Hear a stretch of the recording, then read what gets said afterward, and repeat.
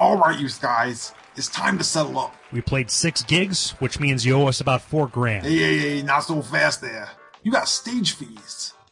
Stage fees? Hey, stages ain't cheap, you know. Well, what else is there?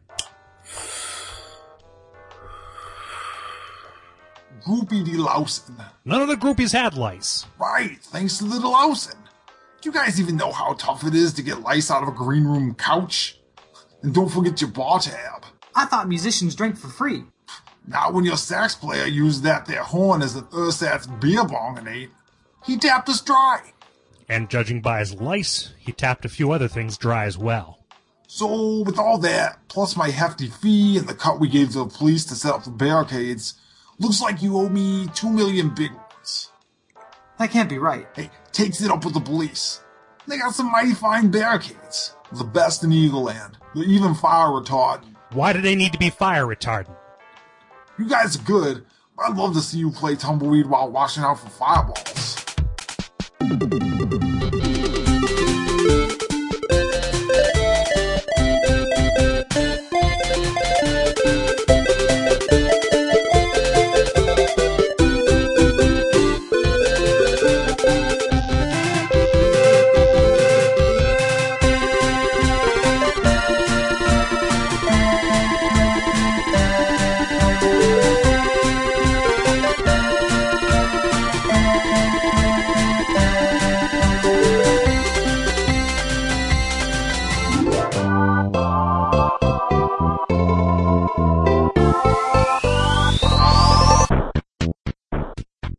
My name is Gary Butterfield. And my name is Cole Ross.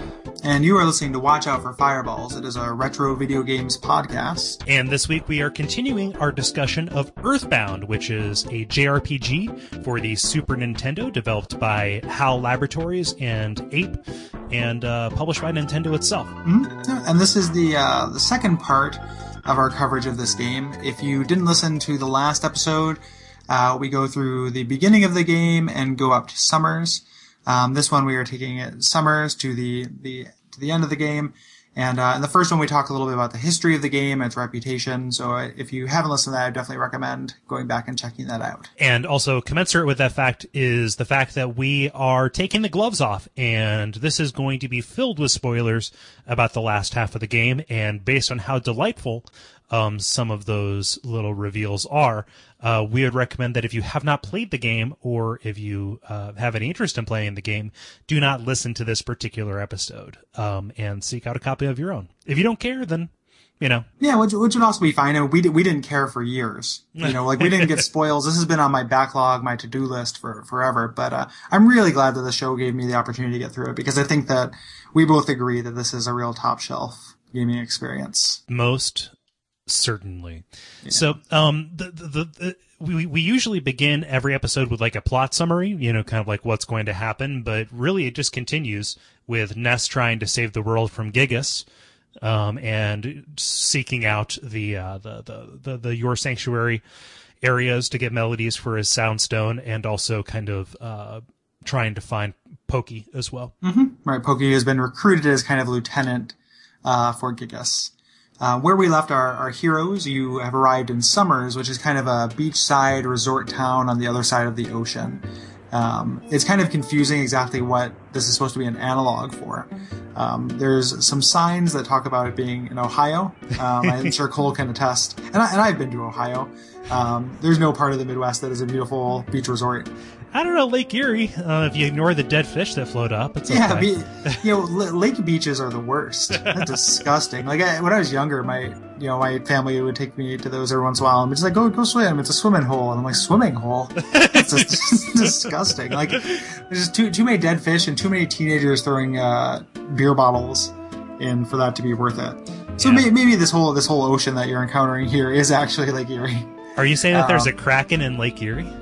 I'm 100% saying that. Yeah, so you get the sense that it's in the French Riviera. which is supported by some of the dialogue and also the fact that everything is really, really expensive. And there is a club of, I wouldn't say Illuminati, but they do seem to be enlightened. There's a thing called the Stoic Club, and there's a weird bit here because the reason why you come to Summers is because someone who had associated with Pokey said that Pokey told him that Gigas doesn't want you to go to Summers.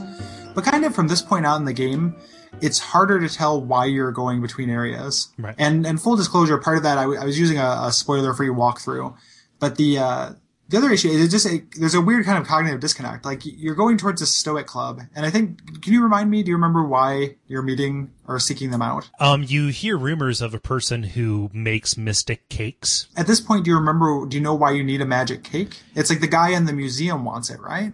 I think so, yeah. Like, everybody talks about how awesome it is. I sought out the Stoic Club. I was in the same boat as you. I was using a walkthrough, the Starman.net walkthrough. But, you know, if there's a locked door, I'm going to try and get into it. And you can't get into the Stoic Club without having the password. Right. And just where the kind of the progression becomes a lot less diegetic in this part of the game. It becomes a lot more gamey. And they hinted with that a lot in the first part of the game, but this is where I feel like it kind of goes whole hog. And this isn't even the worst example of it. I mean, later there's tons of Deus Ex Machina just telling you where to go next. Yeah. Which is fine because it's about the journey, but it's a little bit odd. It's something like, and this comes up in the discussion of the game too, like anytime one of these little hang-ups gets mentioned, like especially on the Something Awful thread, for as much as we love it, a lot of it is hand-waved away by saying, oh, well, it came with a strategy guide. Right. Which, you know, that obviously doesn't help us and doesn't really comment on the design. Exactly. Of the game. You know, that's really not a thing in favor of the game. Like, it should stand alone. Like, exactly. As much as we both love this game, I think there are definitely problems that I have with it. And we'll talk about those as we go. But it's such a, you know, there's this game, doing this podcast has taught me one thing, is that great games are all incredibly high highs and low lows. Right. Like, it's so rare for me to think of games that are, you know, just perfect all the way across. And this is no exception. Even though, to be fair, if I had ended up in this town in any game, I would have seeked out something called the Stoic Club. Exactly. Out of curiosity, at the very least. Because when you get in there, it's awesome because everybody is having these faux philosophical conversations about a stone that's on a stage. Yeah, there's a couple of quotes in it, and I had to look these up. And one of the person says, you know, the show? Oh, it's already started. Everyone just stares at the stone on stage and philosophizes. Doesn't that sound stupid? It's so good. And I mentioned this on Facebook, and this is something that I feel like something that I love a lot about this game that I failed to articulate in the last episode. But as much as the throwaway dialogue in this game is often funny, it's just as often like really weirdly profound. Right. Like, there's so much accidental poetry in the thing these people say. And it reminds me of Grant Morrison. It reminds me of that writer, and specifically The Invisibles or Doom Patrol, which is all about these kind of turns of phrases that are just really evocative and a little bit offbeat. And I absolutely love it. And I wish I had written down more of them. I have a couple of them, you know, to mention when we get to them in this episode. But that was one of my biggest delights in this game, are just these weird, surreal, you know, there's a guy in Forside, who you talk to, he says something like, you know, I forget why I'm here. Who am I? Am I even a man? Like, there's just these weird little, like, kind of deep accidental philosophy in these things I really, really like. I'm not ascribing it, you know, I know it's to be humorous. I'm not ascribing it tons of deep meaning, but it just, you could take it if you want to. Exactly. And I love that about it. I would say the same thing, except replace dialogue with enemy names. That happens definitely as well. Yeah. No, I did. I agree with the dialogue too. There's another Stoic Club bit where a guy says, didactically speaking, seminal evidence seems to explicate the fact that your reputation of entropy supports my theory of space-time synthesis. Of this, I'm irrefutably confident. Like, it's fun. Like, the dialogue in this game is a treat. Yeah, absolutely. And it reminds me of the kind of thing that I would say as like a fucking 10th grader walking around with my dog-eared copy of Zen and the Art of Motorcycle Maintenance. You know, just like it's like, yep, that's how insufferable people can be. Yeah, absolutely. There are a lot of the Stoic Club is full of insufferable assholes. Yeah. And you know, regardless of why you're necessarily getting into it and how you do, which is just you talk to a guy who has the password, and it's just a random guy in the kind of bungalow area to the east of the town. You talk to a woman who decides to leave the Stoic Club and go back to her cake baking business and get this magic cake. Yes, which for some reason transports you to Wutai. Yeah. Protect your neck. I definitely thought of this as Wutai as well. I was really kind of expecting to dislike this area, this Pooh area, mostly because I thought it was going to be, there's something about Eastern mysticism that's a little bit distasteful to me and kind of like self-serious a lot of the time. And but they didn't, the tone and everything remains consistent, and I actually thought this was really funny. They turn a lot of that on their ear. Exactly. You take control of your fourth character, Pooh, who is a prince in this far-off land of Dalam, and I love that he is just a hunk. Like there's every girl is dripping for Pooh. For Pooh. Good Lord. But no, it's got this really cool visual design. The music is stereotypical of what you would expect, but I love that it's on like this floating island continent kind of thing for no real reason at all. Yeah, it's kind of mystical otherness to it. And there are crazy rabbit men who are guarding a cave. And you have to, you're tasked with passing your, I forget what it is, moo training. It's spelled MU, but everybody you talk to calls it MOO, like a cow sound. Yeah, I love that training sequence. Oh, it's so great. Yeah, it's really good. Like the two parts of it I really like is it kind of does a callback to that waterfall door, where you're tempted to go. You're supposed to concentrate on top of a mountain and resist all temptation. And a guy asks you to come down and tries to fake you out, and you just have to stay still for a long period of time. Right. The kind of inaction is action. Mm-hmm. Kind of and I fell for it. I fell for it twice before I was like, oh, okay, I got you. The other cool thing is, after you pass that part, you have to fight the spirit of your ancestor, who basically says like, hey, why don't you give up your eyesight? How about your hearing? You don't need those legs. No arms, just taking this little boy apart piece by piece. Yeah, reducing you to nothing, which again, like kind of accidentally, really kind of profound. Yeah. In the middle of all this goofy business about, girls lusting after you and. I got kind of a Torment vibe out of it, honestly. Yeah, absolutely. This could have been a boss fight in Torment. Right. And it also kind of calls back, to our perennial touchstone of Final Fantasy IV and the Paladin fight. Where the trick is to do nothing. That's quickly going to take over the center of our bingo card, isn't it? Yeah. What is it now? A Mr. Show reference? Yeah. No, I think it might be self-loathing. Yeah. No, nothing will supplant that. Yeah, that's the entire border. Let's make it a corner. Exactly. But yeah, I mean, with JRPGs, Final Fantasy IV is inevitable. Yeah.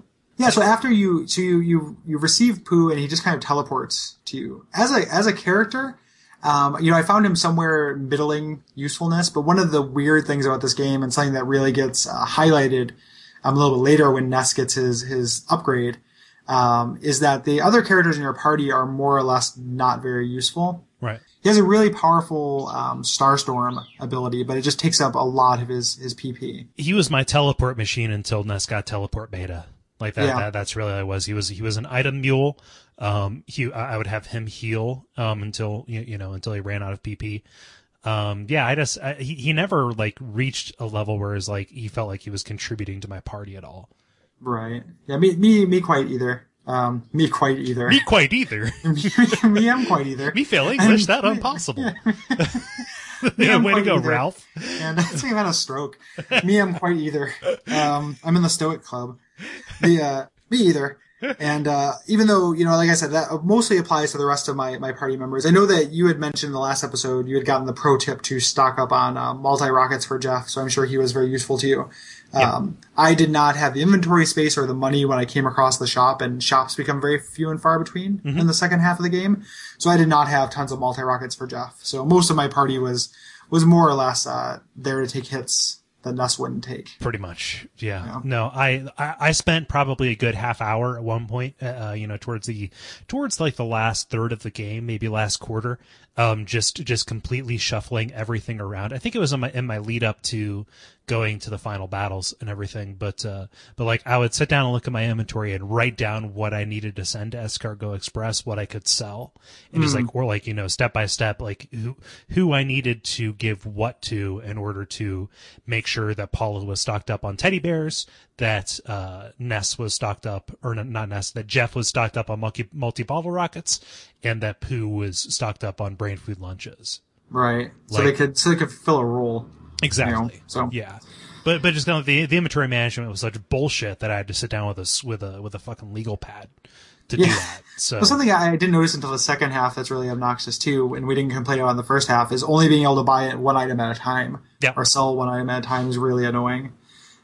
So it made those times where I did want to stock up, you know, pretty annoying. Yeah, and Escargot Express, not unlimited.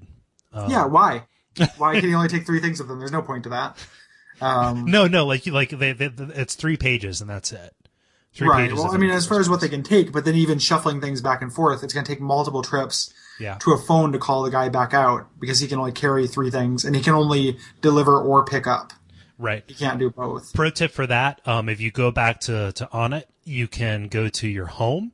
And Pauline, or whatever her name is, I forget, your sister, she will, she acts as an Escargot Express drop off and everything. Yeah, and once you have teleport beta, it's really, you know, trivial to do that. Yeah. I did not realize that, but that's a good bit. Yeah, it reduces some frustration. But you get Pooh, and like he can't even be upgraded with equipment. You have to find this, you know, this equipment that's specifically built for him. Mm-hmm. I found 2 items. I found 3 of them. I didn't feel like farming for the pink tail, bingo card, in the Saturn factory or whatever it was. To get his Sword of Kings to actually give him, you know, some attack power. Here's a pro tip: don't make the one weapon for one of your characters a 1 in 128 drop. Yeah, that's really egregious. I mean, those 1 in 128 drop things are obnoxious anyway, and we talked about that in Sword of Mana. You know, that it's a very Japanese design philosophy kind of thing, where if you want to have that kind of patience, you'll be rewarded for it. But I don't see anybody really needing to do that. I think that's insane. I kept thinking, like, I would have been really thrilled if I would have lucked out and just got it. You know, there's enough of me that was like into gambling that I was like, okay, if I just run into one, that'll be fucking rad. Yeah. And I can see what the hype is about. Yeah, every time I got he left behind a present, I was like, oh god, is this going to be it? Yeah. No such luck. No. But there are multiple points that you can go to from getting Pooh. Like, you can either progress the story by traveling by boat to Scaraba, or you can go and get a couple of your sanctuary kind of areas, which I chose because that seemed easier than going to Scaraba, just because Pooh was so underpowered. So I went to Magnet Hill and Pink Cloud right after that just to try and like get his levels up. Yeah, I also did that. Again, I was following that spoiler-free walkthrough, yeah, and that's what it recommended. Magnet Hill is pretty obnoxious. Like, this whole bit with talking to the 2 people at the museum back and forth didn't make tons of sense to me. Why you were doing that, and eventually the end result is him saying, "Hey, there's this giant rat in the sewer you got to see." I love it just being essentially just like a the modern equivalent of like a YouTube link.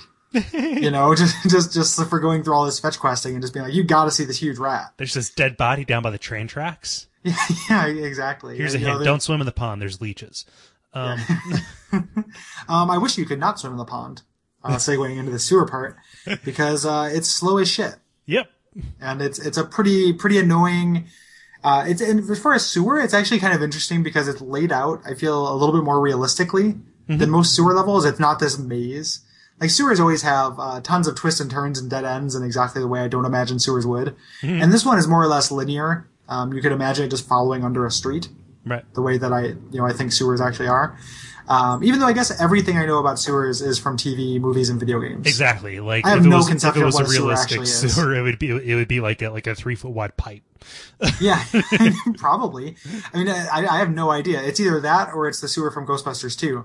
Yeah. And those are the only points of reference I have, because I don't know. So I assume that this is more realistic, but I'm talking out my ass completely. Yeah. No, it's not sewer level and a video game level of bullshit. It's you know. Right. And they replaced that bullshit though by like quartering your walking speed. Yeah, when you do have a Underwater. run button, it's like they hired an intern who said, "Hey, if you want to make this game longer, just put a bunch of arbitrary like water in the way, so that way you travel like super slow throughout Right. throughout this entire sewer, throughout the entire deep darkness, and even in the land of the lost." Like, you move so fucking slow, and you have no Yeah. recourse about it. Right. You just have that shitty skip lunches, which I did not take advantage of. There's not that much else to say about the sewer level. I mean, you're fighting cockroaches and garbage monsters, area appropriate Yeah. monsters, and at the end you fight a possum. It looks like a rat, but because it had the tail and because it had its babies on its back, I called it a possum in the notes. It could also be kind of, I mean, it's a giant rat. It looks a little bit like a possum. Possums are kind of like M-bosses of real life too. Like if I saw a possum, I'd be pretty freaked out. Like if I spent a bunch of time like talking to you and at the end you're like, you gotta see this giant rat. And we went down there as a possum. Like I'd be probably as scared as Ness was. Yeah. You see a possum on the road? Don't brake, accelerate. Yeah, totally. Spooky animals. Let's have like a whole podcast dedicated to complaining about possums and geese. Just all the geese are the one exception to your love of birds. Yeah, exactly. It's like you wished on a monkey paw for a bird, and they're like, you like birds, do ya? Well, here you are. Here's a giant angry honking monster that will bite humans. It's so awful. Like near my house, I drive like when I drive north up the Dixie Highway up Highway 4. There's like a retirement home, and they have this big pond, and it's kind of cool because they have this sign that's like duck crossing, but instead of having like just saying like duck Xing or whatever it is, has like a picture of a mama duck and some ducks, like baby ducks flying by. I was like, oh, that's cool. There are ducks here. It's like, no, wait, it's all geese, because geese fucking just like ride in and they take over ponds and shit. Like They're the Walmart of birds. like they chase out the cool birds that you can feed with like fucking hot dog buns, and they just like come after you. Like the only thing that has a worse temperament than a goose is a fucking peacock. Yeah. I remember I worked at a golf course. One of my favorite things to do is to go down and feed the ducks, but every summer the geese would come in and chase the ducks away. And then they chase you away. Yeah. I mean, the thing about geese is that they also hate people. Like there's a lagoon in my hometown, and there are tons of geese down there. And, you go down to feed the ducks every once in a while, and then the geese would be walking around. Like, everyone was like, yeah, actually, I have to watch out for those guys. I'm like, what are you talking about? It's a bird. And then I was feeding the ducks, and one of the geese just started chasing me and yelling at me. Uh-huh. I just want to be like, look, motherfucker, I'm a human. I can grab your neck and snap it. Yeah, you don't get to do this to me. This doesn't happen to me. Not to me. So presumptuous. Yeah, what are geese just fucking chips on their shoulders, A man. shameful, presumptuous bird. Yeah, Fucking geese. Like, we'll just pick a new bird every week or a new animal every week and just explain why it's awful. Yep, possums and show. geese. Yeah, watch out for geese. Watch out for geese. So yeah, I think it's kind of cool that this year's sanctuary, possums notwithstanding, are it's right in the middle of town. Like when you come up above ground, it's like in the backyard of this one building. I'd seen that before. There's a guy when you first go to Forsyth who's kind of standing on his tippy toes looking over the fence, looking at all this, alien junk in the backyard of this building. And I knew that we would come back there, but I didn't know it would quite be now. Even though it does kind of go against formally all the your sanctuary locations where, far away from civilization. Yeah. Which made sense for this kind of corrupting influence, color out of space thing. Mm-hmm. Could be, but it was kind of strange to have in the middle of town. But also, I guess it could be the urban. Like this was the urban one, with Forsyth being the big metropolis. No, I thought it was cool. It was a neat little exception.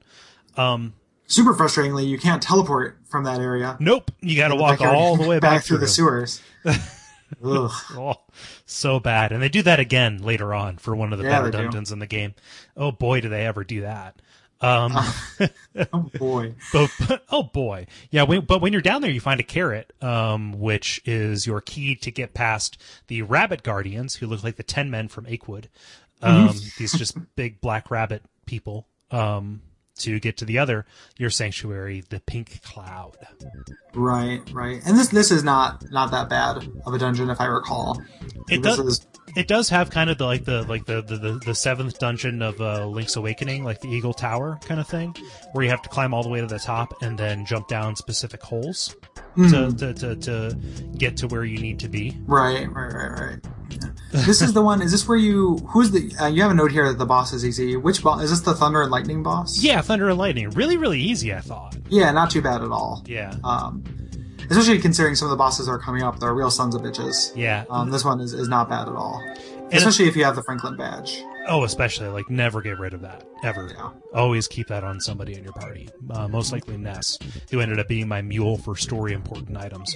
Yeah. Well, because he's the only one who doesn't need that inventory space to be useful. Right. Everyone else, you have to load up that inventory space with utility, whereas Ness is the only one that can kind of stand on his own as a character. Exactly. But yeah, after you beat the Pink Cloud, you really don't have any other place to go except to go back to Summers and ride on the boat across the ocean to Scaraba, which I assume is Egypt, which does actually support my theory that Summers is in the French Riviera, because you're traveling south and you would logically end up in North Africa from that point. So yeah, that makes total sense. Take that, geography. Yeah. On the boat across, you get attacked by the Kraken in this game, which is something that happens in JRPGs. On the SNES, is you're on a boat and you get attacked by sea monsters. See also Leviathan. See also Final Fantasy IV. In that manner. This is not like a particularly tough boss fight, I don't recall, but it is a pretty attractive looking boss. Yes, and they reuse the sprite a little bit later to pretty good effect. He looks he doesn't look so much like a sea monster. He kind of looks like what's his name? The plant from Little Shop of Horrors. Yeah. I was just about to say that. Audrey 2. Feed me. Yeah. It looks a little bit like Audrey 2.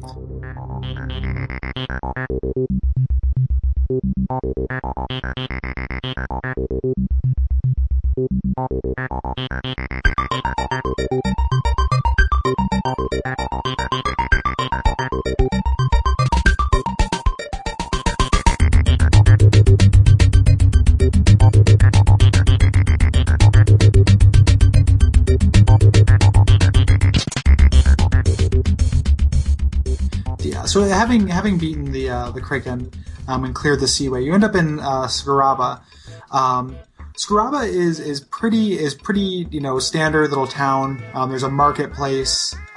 This is where everyone is selling snakes, like in like bags of snakes and everything.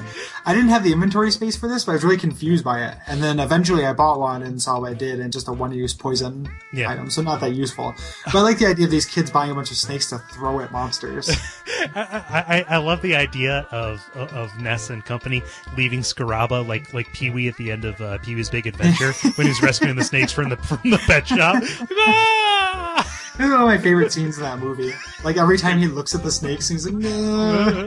Like, it's so funny. He rescues all the cute animals. Yeah, this is so good. He just got these big handfuls of snakes. But what's funny is, like, they sell you a snake bag, but there's no penalty for just carrying a snake with you. Like, yeah, that's what I thought it would be. Yeah, I thought, like, okay, if you carry a snake, it'll like poison you or something. Right. But it would have been a cool touch, like a cool little, like, kind of annoying mechanically, but would have been kind of clever. But not the case. Because you can actually pick, like, you can get snakes as presents. Yeah, you find snakes inside gift boxes. A standard gift box of snakes. It's like fucking Kill Bill. Kill Bill 2. You're constantly getting briefcases full of Black Mambas. So open up this can of beer nuts. Real snake, not a spring snake, you fucker. Is this the first area? I think this might be the first town. If it's not this, it's in Tenda Village, where instead of there being an ATM, there's a money changer who charges you 100% interest rate. Yeah. To get money. That was fucking annoying. Like, was there anything to recommend this weird change? There are no longer ATMs in this part of the world. It made sense in like a story way if it's supposed to be kind of more backwater, which is a little bit imperialist and racist. A little bit ping pong, yeah. Yeah, but man, is that annoying though? Because it's like money isn't really an object at this point. Like I have enough money, and you can teleport, so there's no. It just added inconvenience. Exactly. Like instead of doing this, I would just teleport back home. Mm-hmm. It's one of those things. Like at some point, like Pooh leaves you. Like his master comes and says, my home planet needs me, and then he flies away. And Pooh's gone, and he's the only person who has a usable teleport spell. So like you're trapped at that. And I think it's like their way of trying to provide like a money sink to make it just so that everything had some kind of cost, like to get access, you know, to it. But I guess it underlined you being in these kind of foreign parts of the world, being far away from home. I don't, is this where you lose Pooh? Because I didn't like that either. I thought that was really dumb. Like to get him this quickly and then just have him like, your planet needs you. And then just have him come back arbitrarily without ceremony later.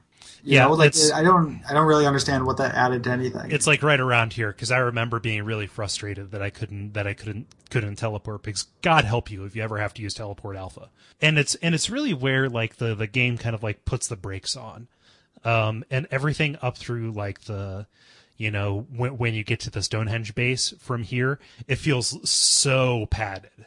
Yeah, this is a real saggy middle to this half of the game. And, you know, the stuff right before this, the kind of, I'm going to say the middle of this game sagged in general. You know, going from the gold mine dungeon that we kind of ended the last episode, up until, you know, really until to the end of the Stonehenge base. And when you go back to the past, this is a real saggy middle for this game with like a couple neat ideas, but really not too much to recommend it. Like this could have been more or less cut out, or at least undungified, and would have been great. So this is you know the darkest before the dawn period for Earthbound, and this is the beginning of it. I'm sure there's some kind of like fucking TV trope page for this, but like there must be something like Disc 2 syndrome. Yeah, you know, yeah, or more accurately like Disc 3. Like I'm thinking about like Final Fantasy 9. Oh, like every time I replay Final Fantasy 9, I play Disc 1 and 2, and I'm super happy. And I get to Disc 3, and I'm just like, ugh. There's like some You're dungeon making me fight with Quina or something. Yeah, You're exactly. Making me fight with Quina for real. Okay. What are you doing? You know, so this is pretty frustrating. The pyramid part is not that bad. It's fairly short. So in Scrabba, you head towards the pyramids. You've gotten a hieroglyph, which you traded magic cake for in the museum in Summers. Yeah. And you're going into there because there is a sanctuary location or the means to a sanctuary location inside. Right. I like the puzzle to get into the pyramid, like, you know, the answer being in looking at the hieroglyphs that you get from the museum. It's the only puzzle that's like that in this. It felt kind of almost Zelda-like to step on the buttons at any given time. I thought the pyramid itself was kind of bullshit, kind of contrary to what you said. It was really backtracky. Like, you go to the top and there's a strange sarcophagus, then you climb all the way back down to the bottom on the other side. You kill a guardian, and for some reason that makes the thing at the top move away.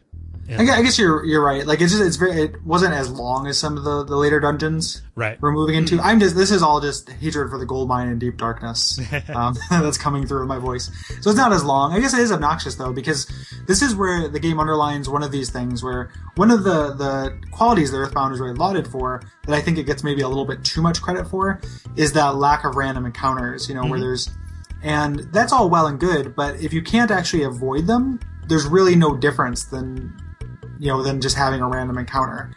You can clear the screen, which is nice, but being in this part, there's all these narrow corridors you have to walk through, and there are hieroglyphs on the wall that actually come to life and attack you. And there's no way to avoid them. They're way quicker than you are. And what's really the difference between this and just having a random encounter and having a certain number in in this area? Exactly. There's really not too much of a difference. So I think this game gets a lot of credit for that innovation, which is not very much of one. It's not as bad as like Final Fantasy Mystic Quest, where they literally set up monsters at choke points, where you just can't walk past them, and that's the point. Well, that happens in Chrono Trigger and also in Parasite Eve too, where there are just points where you cannot proceed without getting into a bullshit random battle. But I think there are points where you can, and in this game, I feel like when the enemy sees you, it's so quick. And it's so risky to try to run away from them because that's going to give them a back attack. Yeah. So it's really hard to avoid enemies. And so it's a kind of a neat innovation, but doesn't go as far as maybe it could. It's only as good as the area that you're trying to navigate. In wide open areas, it's okay.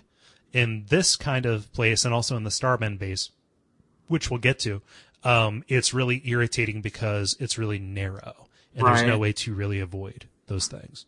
Right. And if you try and run, not only will they get back attacks, but you also have the have the ability to get to like gather a train. Like you'll aggro a bunch of people and just kind of like, oh, instead of just dealing with one person, I am actually dealing with many, many more at a time. So after you get through the pyramid, and you leave that, I can't remember. Do you actually get a sanctuary there, or do you just get another plot MacGuffin? You get another plot MacGuffin. It's like one of those things where somebody says, "Oh, the tower in the northeast of the desert seems kind of important, but I lost the key." So you go and you get the key, which is your ticket into Dungeon Man.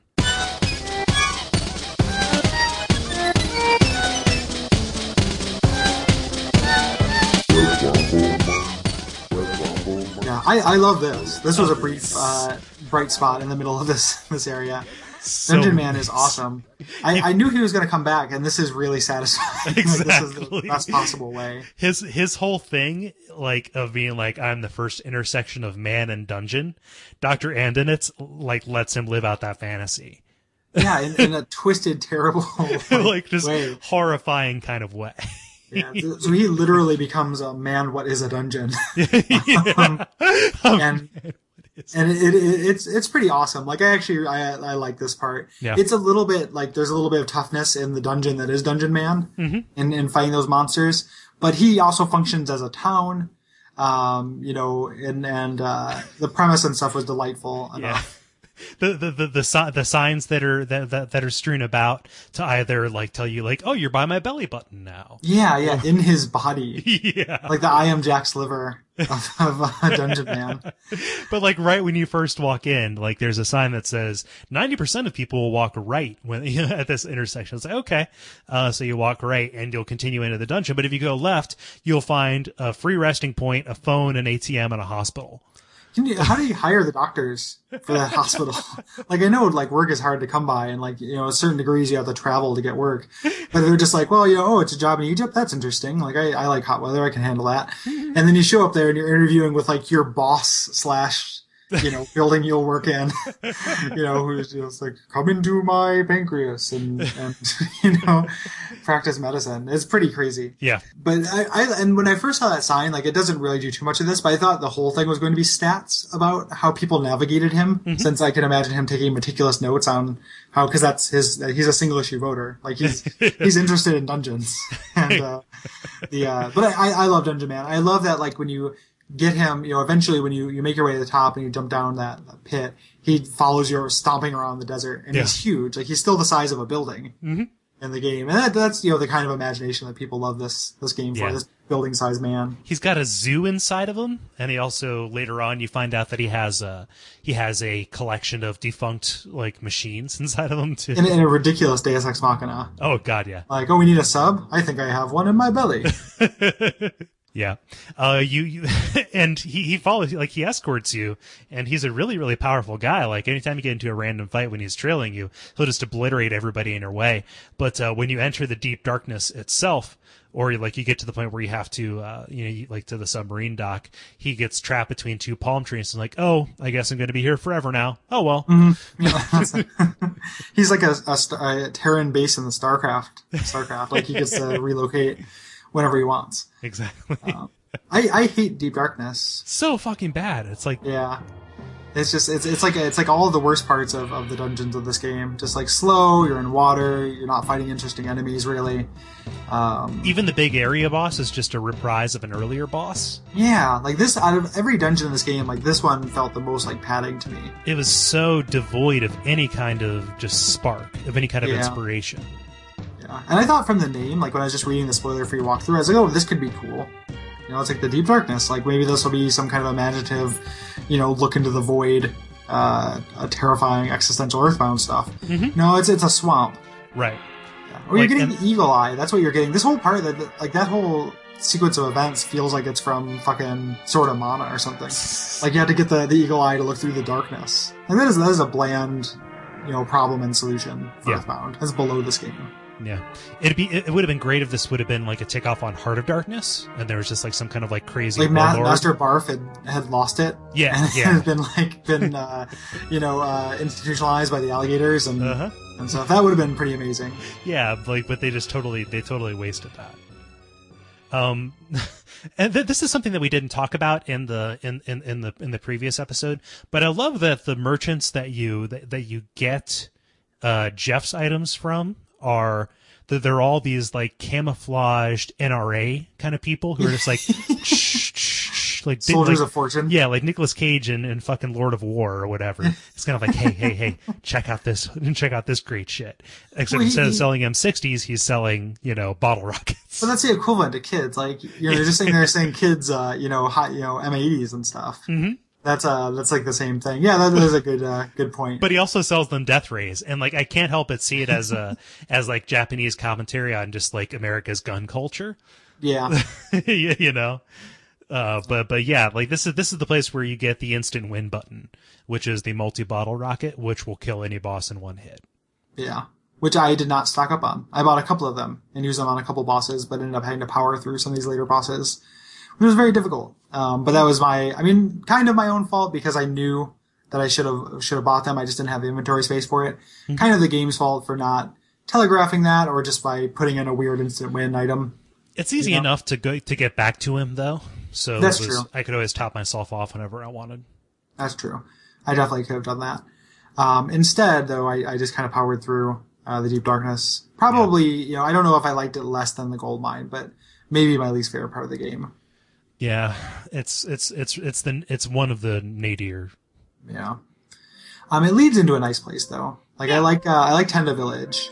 Yeah, Tenda Village on it starts to pick up the pace just a little bit. Mm-hmm. Like Tenda Village, it's full of these things that look like the dinosaurs from Chocolate Island in Super Mario World.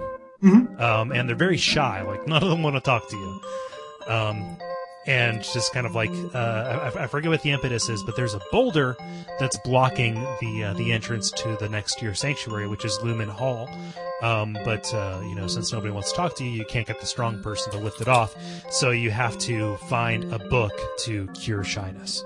And getting the book, again, like I just talk about those quotes that I like that feel like Grant Morrison lines. Like the guy who gives you, I think it's the guy who gives you the book in the library. Like this is a quote I wrote down. He says, "Hi, nice to meet you. I'd really love to sit down with you and chat with you someday. I'll talk about my adventure and you can tell me about all your mistakes." And like you can tell me about all your mistakes. Like, it just sounds like a song lyric to me. Yeah. It's so good.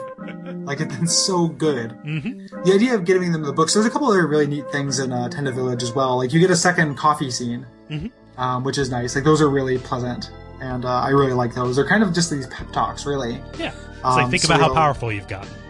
Yeah, exactly, and they're kind of meta in that way. Like think about the last time this happened. Think about where you're at, and think about where you're at now. But the whole chain of events that kind of like leads to getting this, how to cure shyness book. It's kind of like, for want of a nail kind of thing.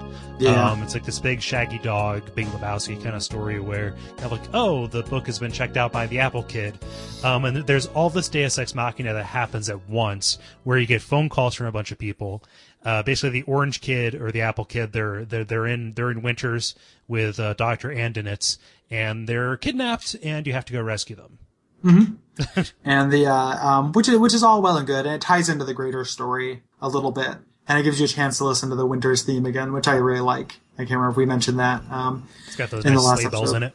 Yeah, it's very pleasant. I downloaded the soundtrack to this game, which, as we'll talk about later, is excellent all the way through as far as tonally for the game, but shuffling on your iPod. Every once in a while, you're just jamming to something, and then like Gigas Theme 3 pops up, and it's just like, oh my god!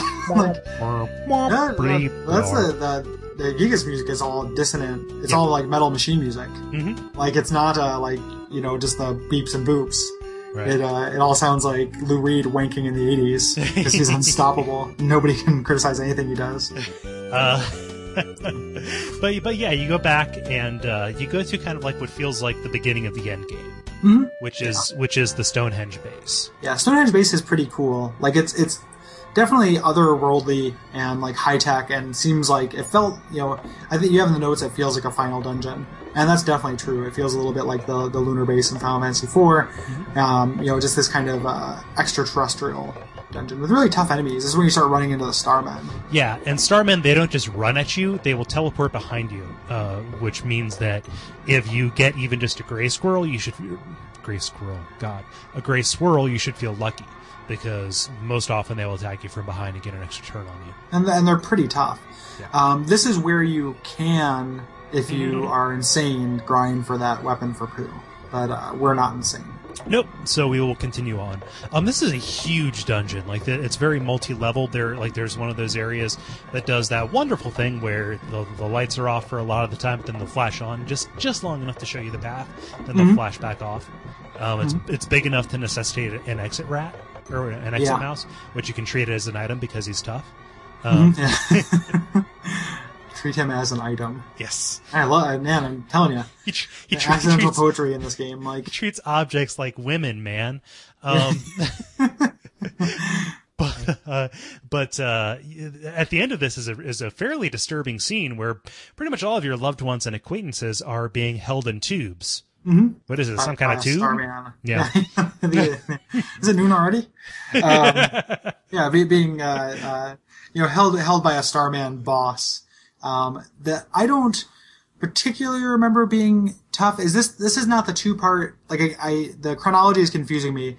The boss that I want to bitch about when eventually comes up is Diamond Dog. Yes. And that's not yet. That's in Fire Spring, right? Yeah, that's like right before you begin the real end game. This one I don't remember being too tough. No, it's just a Starman Deluxe. Just I love their names. Like I love Starman Deluxe. Yeah. Later they're Ghosts of Starman. They all sound like Harry Nilsson albums. And like but Starman Deluxe. Like I love upgrading to the Starman. Would you like the Starman or the Starman Deluxe? Starman Royale? Yeah. Yeah. Star Royale with cheese. Exactly. But this is one of those things like after a certain point, shields become like invaluable, both from the stance of like you need Jeff's neutralizer or whatever it is, the shield killer, to take down shields, otherwise you're going to do damage to yourself, and you need to figure out what Paula's shield spells do. Because like these Starmen, they will all use Psi Stars on you, and it will like just completely fuck your world. Right. And had two things where, like, one, I wish there was a help button for the spells. Yeah. So you could see what they did. Because a lot of them, all you can tell is how many enemies or how many allies they affect. And knowing what they actually do is entirely trial and error, which is a little bit frustrating. The other part is it's just kind of interesting because this takes the Persona route of, JRPGs, where status effects and defensive items are totally key, as opposed to being the superfluous thing that never works. It comes to the fore. But you defeat this guy. I forget what sets off the plot other than, you set all these people free from their tubes. You don't jettison them out into space. The guy tells you that he returned the book. Yeah. He will that's return what the book. it is. Yeah. Apple Kid is like, oh yeah, I don't need that book anymore. Yeah. I'll return it. You don't even have to. You didn't even have to go on it, except it was just, I saved you. Okay, cool. So you get the book and you teach the Tendas to speak. Not to be shy. You get them to come out of their shell. They take their glasses off, they let their hair down, and they're beautiful little dinosaur creatures. Yeah, it turns out the librarian was actually a hot woman the entire time, and you wouldn't have known though, because she wore glasses. I took this dinosaur person to prom. Yeah. But right below the Tenda village is Lumen Hall.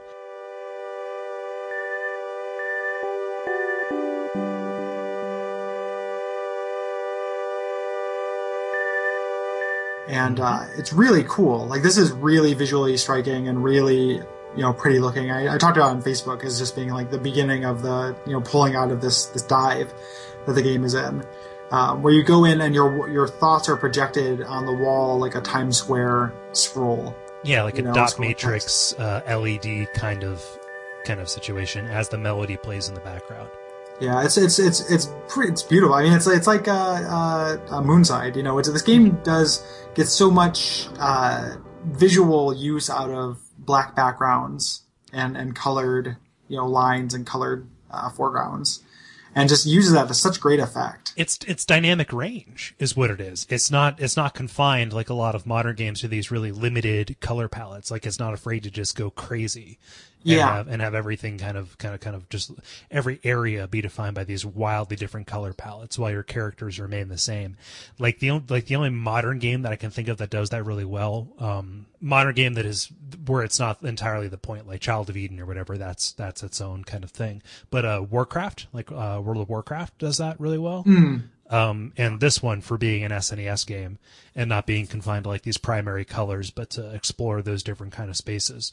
Really, really kind of daring and notable. But you, by beating this Your Sanctuary, you're given kind of access to the last main area, the last new area of the game, which they call it the Lost Underworld, but let's face it, is actually the Land of the Lost. Yeah, absolutely. Yeah. The Stone Age, your characters are super tiny. 3 pixels tall. Walking around on this map, and the enemies are dinosaurs, which are to scale.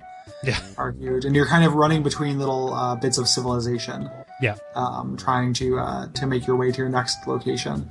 There was frustratingly, go ahead. There was a schism in the Tenda tribe. All of the Tenda who liked to talk went to the Lost Underworld, and all of the ones who were shy stayed up above. Mm-hmm. And what's frustrating about this is the walking speed problem comes back again. Because you're tiny and as a perspective thing, you move really slow. So to scale, you're probably moving faster than you've ever moved in the game. but practically, you're moving at a crawl again. Instead of having hospitals and inns here, there are these geysers, which also makes everything move more slowly because when a geyser is about ready to go off, the screen will shake for a couple of seconds and then you can't move while the geyser is going. They will heal you and they will take away your status effects. But yeah, that's incredibly irritating, especially when there's a dinosaur on your tail. A dinosaur who will fuck your shit up. Yeah, the dinosaurs are really tough. Yeah. If you can kill one of them, it probably theoretically makes this a good place to grind as well, given that you can just kind of hang out by a healing spring. Yeah. And fight them, but I didn't spend any time doing that. I was cruising through at this point. You spend a little bit of time in a village in the Lost Underworld. There's not much of note there. I think there's only like 6 people in it. The game is kind of pushing you forward at this point to the real showcase. One thing that's kind of neat is on your way to the Fire Spring, which is the next Your Sanctuary location, you can get a preview of where you're going to go in the end game, because there's an area where you can go to the Cave of the Past, and you're just on this little rocky outcropping. You can't see the entire thing, but you can see where you're going to end up. Yes. And that has some really striking music.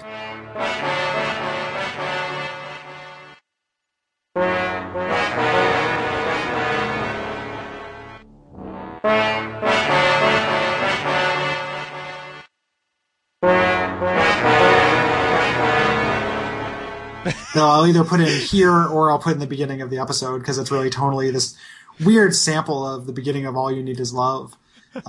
Dissonant, really, crawling, lurching, drunken sample. Really catchy, kind of like you think like this is, man, there's like some band really could have put this together. Like the way it's not catchy at all. That's the thing about the music in Earthbound is it's either like really great classic NES music or just really daringly dissonant,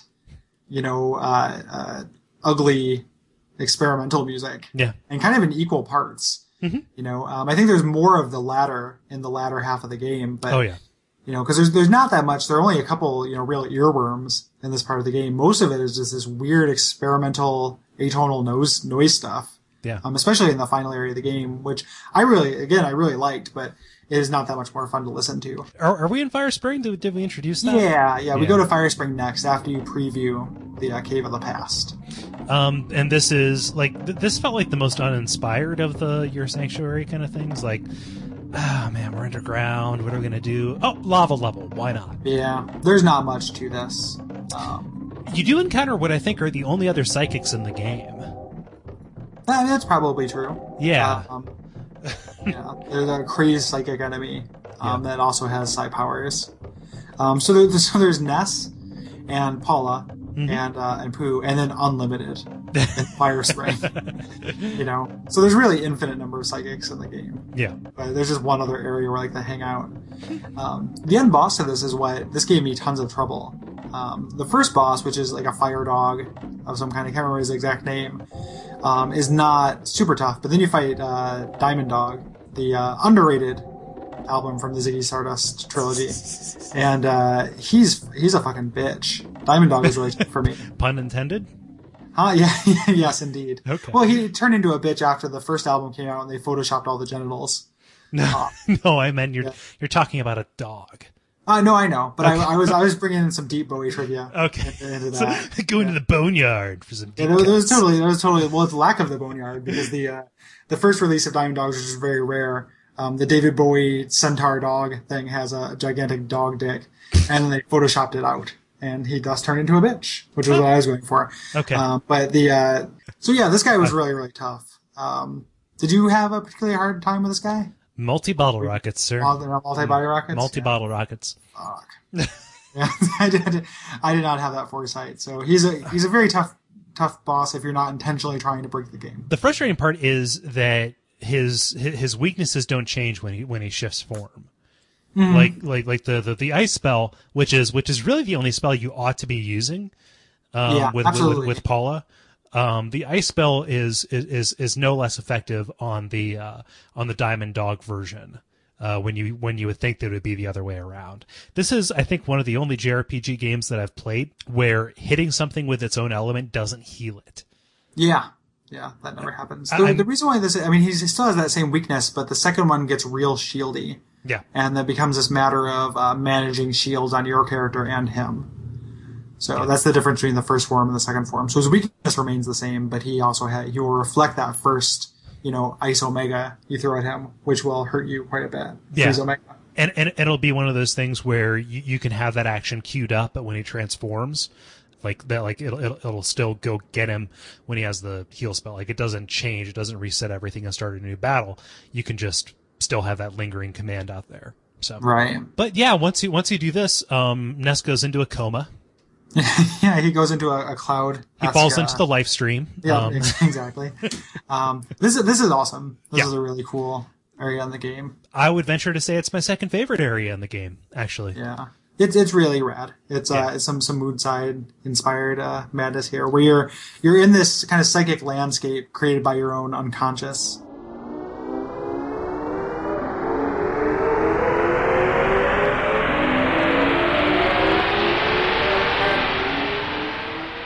And there are elements of your past here, your family's here, there are other people who talk to you. One of the coolest things about it, and we're talking about that color scheme thing, is that everyone you talk to changes the color palette and makes it look like a different time of day or another season. Yeah. And it just they're really, really bold. Like, colors are very bold and looks amazing. You can talk to these sunflowers who, God, I just love everything about it. It's like some Psychonauts level shit. Sorry, Will. It's some Psychonauts level shit that it just, I don't know. Because you never get any insight into like what Ness is like as a person, you know, but this actually gives you're actually inside of his head. Right. Really, really cool. It starts out with this town area. Eventually you get to the dungeon area and you can recruit these little birdmen that represent your bravery. They can die fairly easily. And you can go back and get another one for a limited amount of time. I guess something happens if you use the last one, but I did not do that. I never went back for them. I never ran out. I never even had the first Birdman die. So yeah.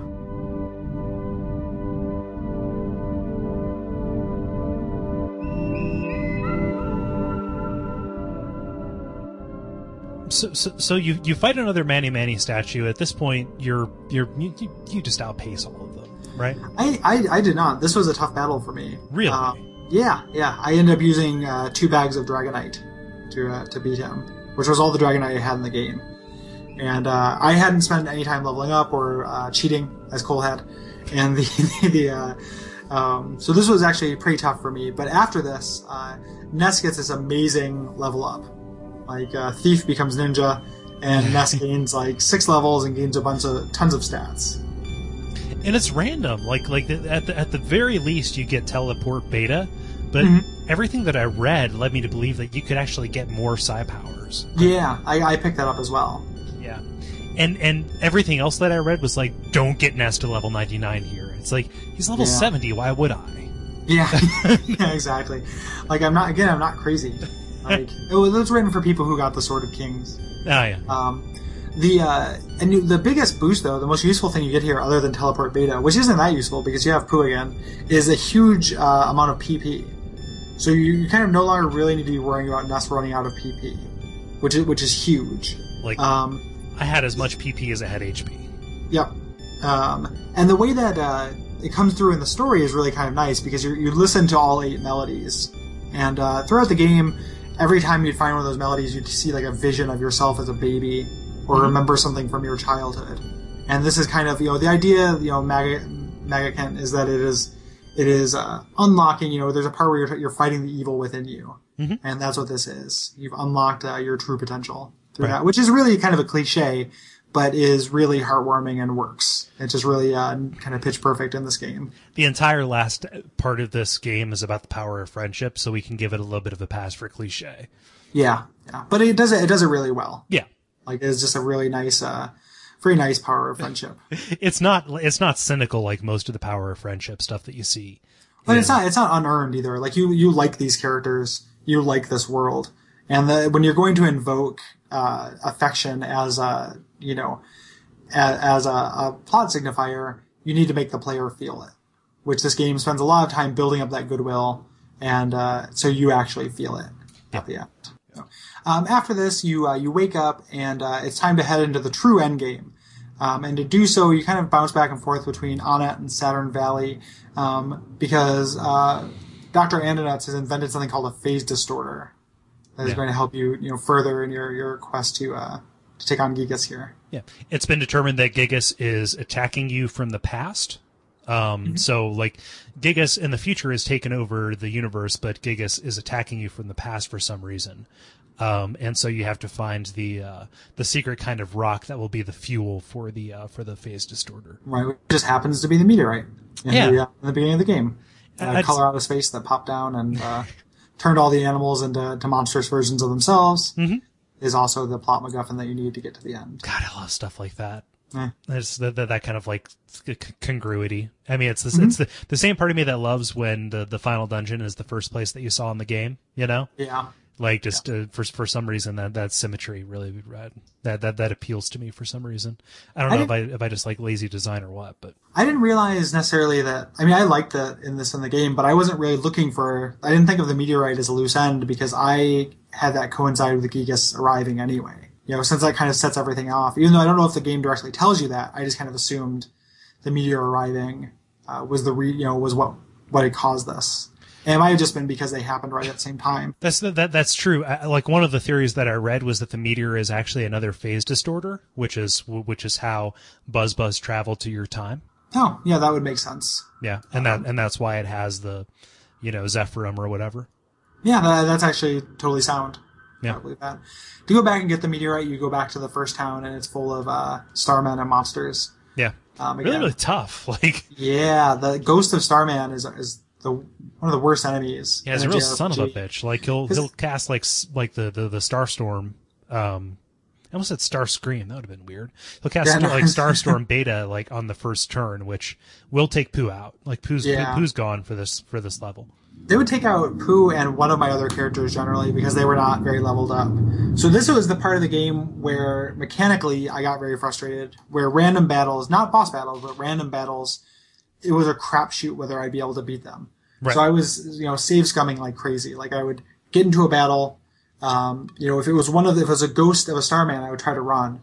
And if I couldn't run, I'd try to play it out, but I'd usually end up losing 2 characters, and it was such a pain in the ass to get to a hospital. And if I didn't have enough, life horns or anything, so I would just kind of was save scumming like crazy and just making it through this part in tiny degrees, which is pretty frustrating because story wise and everything, I think it's firing on all cylinders. I'm a little bit disappointed by like how minor of a role the Starmen play in this. Like, they're just the foot soldiers for Gigas, given that they're kind of the anti-mascot for the game. Along with Mr. Saturn or whatever. I expected it to be a little bit more like plot significant. I don't know why that disappoints me. It's just weird how they serve no purpose. Like, they don't have any plot significance other than like, here, fight these hard things. Yeah, I agree. And they're visually striking. Like, they look neat. Oh, yeah. And it would have been nice to have them play a little bit of a bigger role. Yeah. So I would agree. When you get the piece of the meteor, they can complete work on the phase distorter, but for some reason or another, they can't send your bodies back in time. They have to put your brain into a robot. Yeah. And I don't know how you felt about this. Like, this was something that I see lauded in the game a lot. Like, people really like this. I don't necessarily feel that it was necessary, putting you into the clank, clank, you're dead robot. Mm-hmm. It has this tension where they say, you may not be able to come back from this, et cetera, et cetera. But I just kind of thought that at this point we're riding this, approaching this kind of emotional event horizon in the game, and putting me into robots and changing the way my characters look and stuff doesn't serve that very much. Did you have a different take on it, or? I could have taken it or left it, honestly. I thought it was like just contributing to the overall quirk of it. I mean, I didn't dislike it. I think I kind of did dislike it. It wasn't like a deal breaker or anything by any means, but it's okay because you are now heading into the Cave of the Past, which is a short regular dungeon area with the Beatles music again, and then you end up in essentially the last level of Contra or Life Force. Or any, Konami game that involves you traversing through essentially intestines. Yep. And this is where shit gets really, really fucked, to be as crass about it as possible. Yeah, I absolutely, I love this. It's so great. I like... Is what put this over the edge for me and made this, just like such an amazing game is this ending bit where you after struggling through a bunch of those bullshit random encounters, you eventually end up, facing Gigas, which is kind of like a womb with Ness's face. Yeah. On it.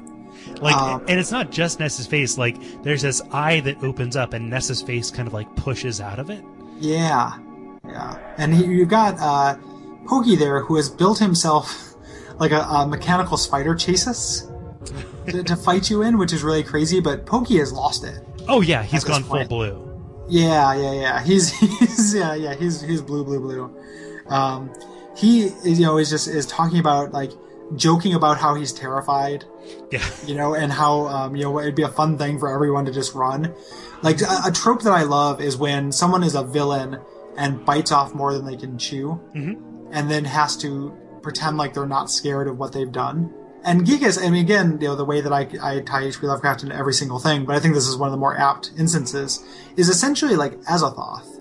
Like, it's just this idiot nuclear chaos in the center of the universe that just, it's dialogue and everything. Like, it's not an intelligence. It's not a mastermind by anything. It's just this dumb force of destruction. And even if he was at one point a mastermind, I mean, he's the puppeteer for everything that has been trying to destroy you. He's just gone completely nutso. Right. He's like the Crimson this King. Is in the past. So the idea, the idea could be like this is him, and he eventually becomes more advanced. But you're just fighting him in this incredibly powerful, raw, like force of nature form. Yeah. And again, like the Lovecraft comparison is so apt because even his attacks when you start fighting him, the attack is you cannot comprehend, or like you do not understand this. And it's so resonant. Like it's just this weird like JRPG boss battle like built for me, from the ground up. I love it so much. And he fetishizes you, like right. He has battle dialogue, and there's no actual you don't actually see what he is. He's the background. Right. When you're initially fighting Pokey, Pokey's there, and then you destroy his spider mech and he's gone. But you never all that Gigas is represented by is like these mutated faces that are swirling in just like madness in the back. Right. I mean, just straight up non-Euclidean, monstrous alienness. Just the other, facing that down. Yeah, exactly. Like it loves you, and there's something to it where I'm sure every time you do the melody, you have memories of your past and when you're a baby. There's interpretation here that I didn't do, as to what the relationship between Gigas and Ness is. Like I'm sure there are people who, and I've done a little bit of looking around. I haven't done a lot of research. A lot of people have written essays about this, and I'm sure there's something there, and I'm too stupid to know it. Right off the bat. Like I just haven't spent enough time thinking about it. But there's the relationship between the two is obviously there's some kind of deepness there, and that I don't know. And just the fact that I think one of our commenters points out that this whole area looks like very vaginal, like the area coming up into it. There's tons of Freudian stuff going on here that it's very very lots of depth. I just read it as you're fated to be nemesis. Like Gigas, he's afraid enough of you to send everything that he has to take you out because he knows that you are ultimately going to take him out. Like nemesis in the Jonathan Colton, John Roderick kind of sense. Right. You know, Right. just where they like it's like this strange kind of codependency, right? Right. And I could, you know, I buy that. There's just room for further analysis, I feel like, is all I'm trying to say about that. We kind of glossed over it real quick, but the music for Pokey is pretty bad. It's fucking awesome.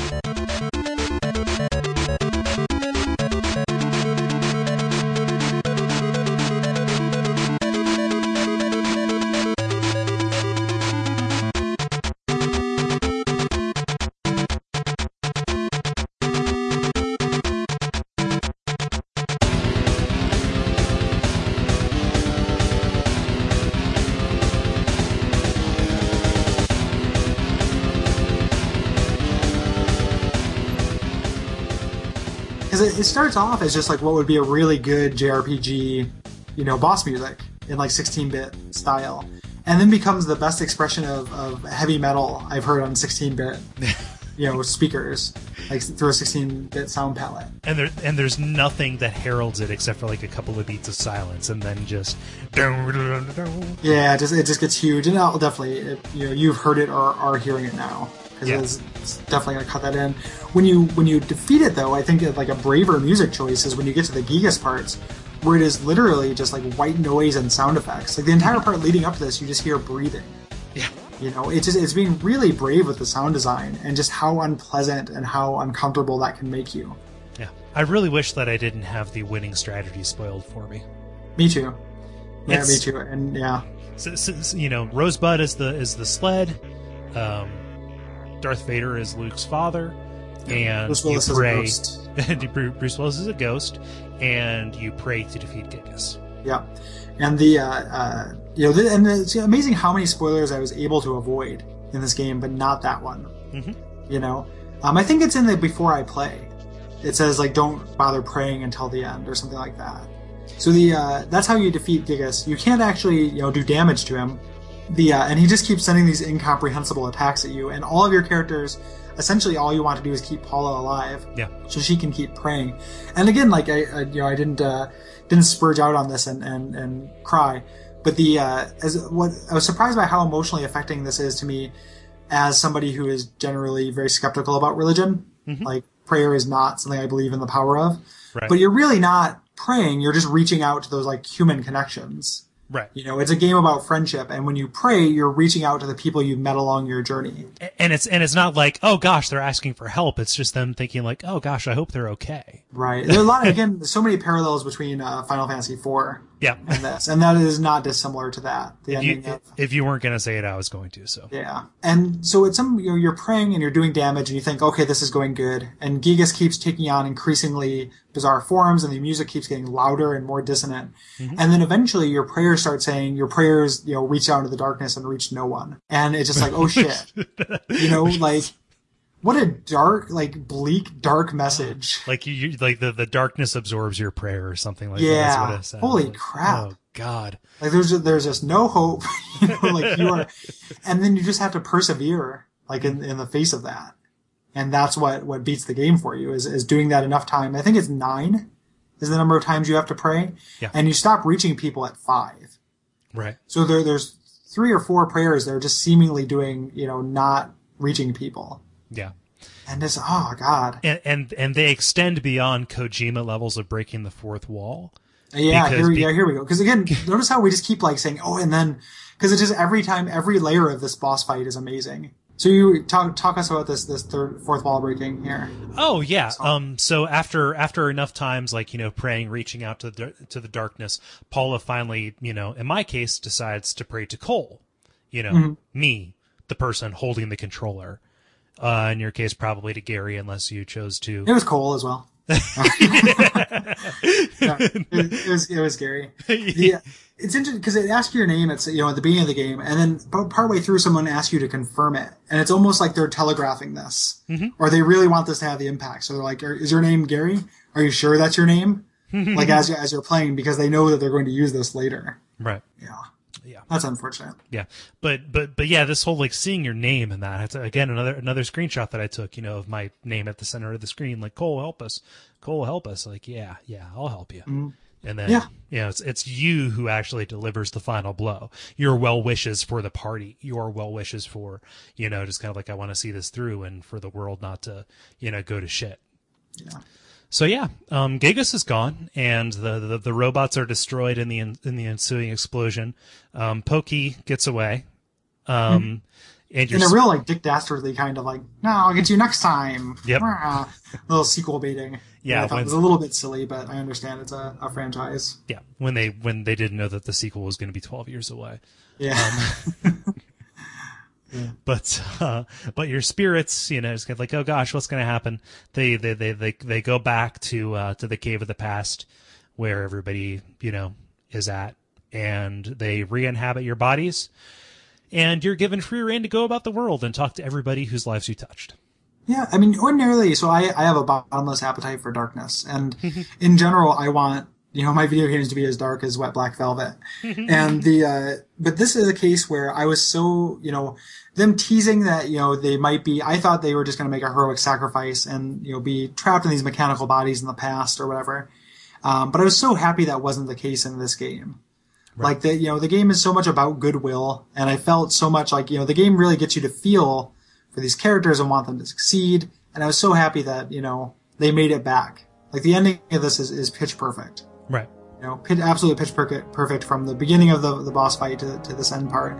It's kind of post-game part, which is more common now, but is very uncommon then, where you can literally walk around the entire world talking to anyone, and almost everyone has new dialogue. Right. Like referring to the fact that you saved the world, and somehow they know that it was you who saved the world for some reason. And it's just you and Paula, actually, because Pooh goes back to his home planet, and his home planet needs him. Exactly, and Jeff goes to be with his estranged dad and his life partner, whatever that guy's name. Tony. Yeah, with his constant companion Tony. So it's just a little too close. And this is where you get the letters. From everybody? Is that here, or is this before you go back into the past? No, it's here. But this is where you get the letters from everyone.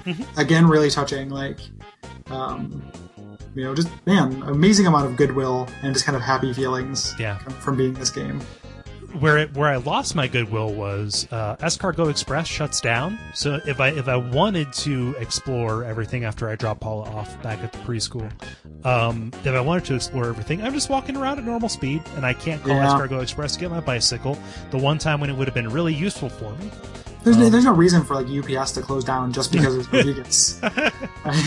Unless UPS is powered by Gigas. Holy shit. We just blew this wide open, Gary. Gigas is wearing those little brown shorts. You can't comprehend how short these shorts are. And that's Earthbound. Yeah, that's Earthbound. We both loved it. Yeah. I think we spent a lot of time talking about the goodness of it. Let's pick apart the things we didn't love for a little bit, because there's a little bit of that I still want to talk about. In the last episode, I was talking about how I was hovering around this idea of, and I was focusing on the numbers being too big, like characters do too much damage and you do too much damage.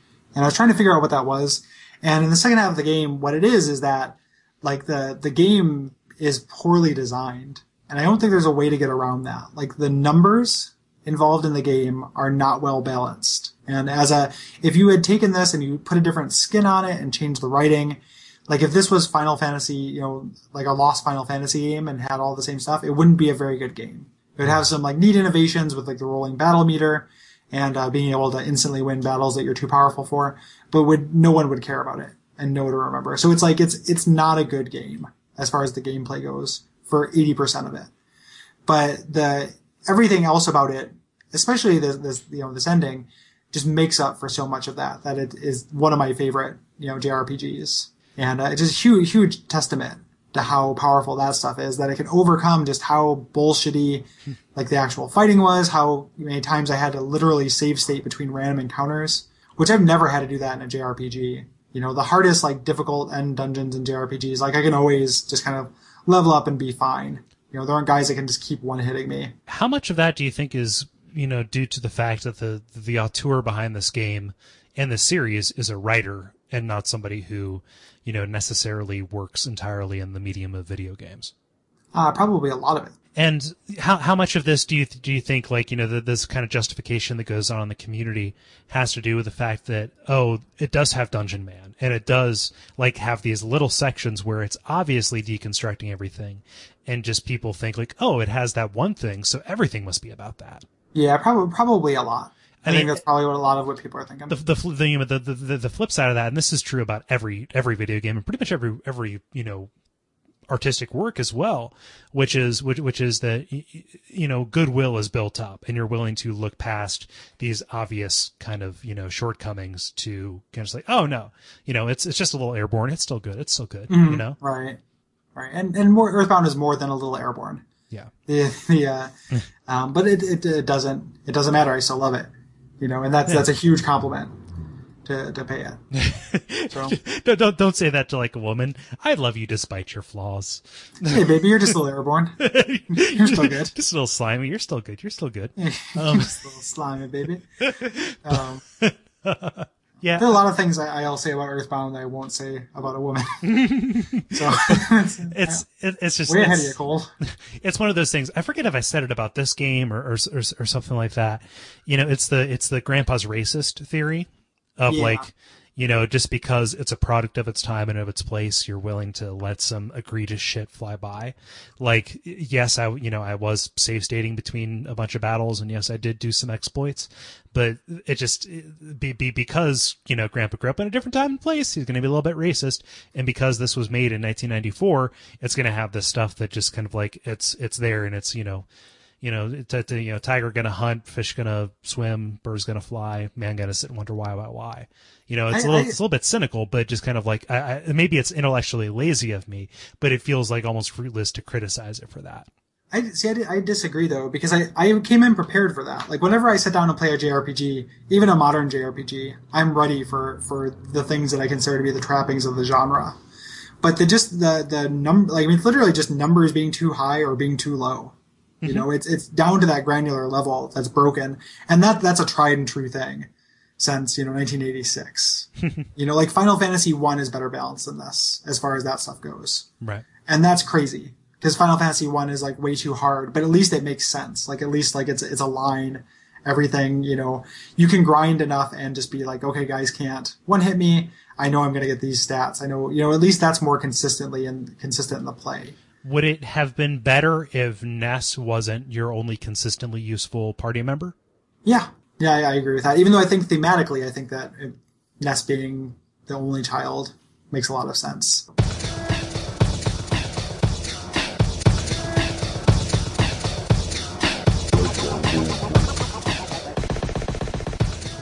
Now, you know what we think of Earthbound because you just listened to 5 hours of it, but we want to continue to hear what you think. And holy cow, we had a lot of response. Yeah, which is wonderful. Like, makes us so happy. Like, we're going to have to edit some of these down. We haven't been able to use every single nugget that people have brought to us, but crazy happy with the response to this. I'll lead up with kind of like a couple ways that you can get a hold of us about this.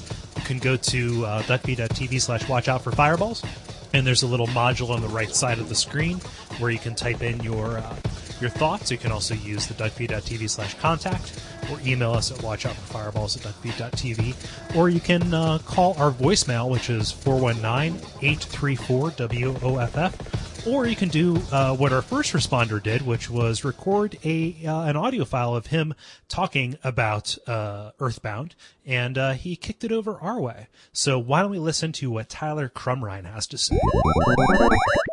Hey guys, Tyler here. First off, I wanted to say thank you for doing the game justice. I think a lot of your praise, as well as your criticism, has been really spot on. I mean, the game's become a bit of a sacred cow, especially with the Starmen.net community and all of that, but a lot of the things that, you know, are wrong with the game and they get overlooked a lot for nostalgia's sake and things like that, that you brought up were really spot on. And I found myself looking back at my own experience and kind of realizing that, you know, yeah, there were parts that could have been a bit more straightforward or didn't really sync up with the rest of the game. But it was fun being reminded of kind of those moments of frustration that I remembered from playing through it as a lad, as well as the really cool parts. But I feel like I like Earthbound for the same reason that I like a movie that is done by a really great playwright, or author who goes on to do a really neat and interesting graphic novel, or a musician who goes on to, I don't know, make a children's book, or artists who break out of their medium into something else and create something that still is artistic and well formed and well thought, but also kind of buck some of the trends that have kind of existed before. And I feel like Itoi, who's, an essayist, and even with the music, Keiichi Suzuki was in the Moonriders, a progressive experimental rock band before he did Mother One. But they're two guys who, have a little bit of experience because of Mother One with, working on games. And so they're ready to approach some of the tropes in a way that's different from just like, hey, let's make a Dragon Warrior. And do some really cool things, but at the same time aren't kind of tied up in expectations or exactly what a game should look or feel or sound like, or they aren't even tied up in what America is actually like, and they're just having a lot of fun and trying to make something that has a vision and a voice of its own. And I really appreciate that. And I think, unfortunately, that's a bit of why the game never really caught on either. I mean, it's like those artist side projects that's cool and have a following, but at the same time aren't really kind of part of the canon because they don't really look like anything else, and it's just weird to try and put them in there. And Earthbound is so different from other RPGs that a lot of people just didn't know what to do with it. And I don't think having a giant player's guide or scratch and sniff stickers that smelt like vomit really helped with that. And the last thing that made this game really unique for me was just the memory of getting a hold of it. Because I even came back to the game. We had rented it as kids, and I wasn't old enough to really be able to get very far, and my older brother lost interest because it was a bit too hard for him too, and we returned it. But when Super Smash Bros. Came out, I saw Ness, and I was like, Ness, I know Ness. He's from that Earthbound game. I really wanted to be able to play and be that. That looked really cool. I should try and find it. So my first internet shopping venture as a kid was me and my parents tracking down a used game store that had a copy and then mail ordering it. And just the fact that, like if you found a copy of Earthbound, it was kind of a little gem. And there are all these people who loved the game and couldn't stop talking about it, that there was a lot of motivation to play it. And because not a lot of other people had played it, it kind of had that cool indie cred bit to it, as lame as that sounds. And so kind of the cool thing for a while was to be like, oh yeah, Earthbound's my favorite game. It's so underrated.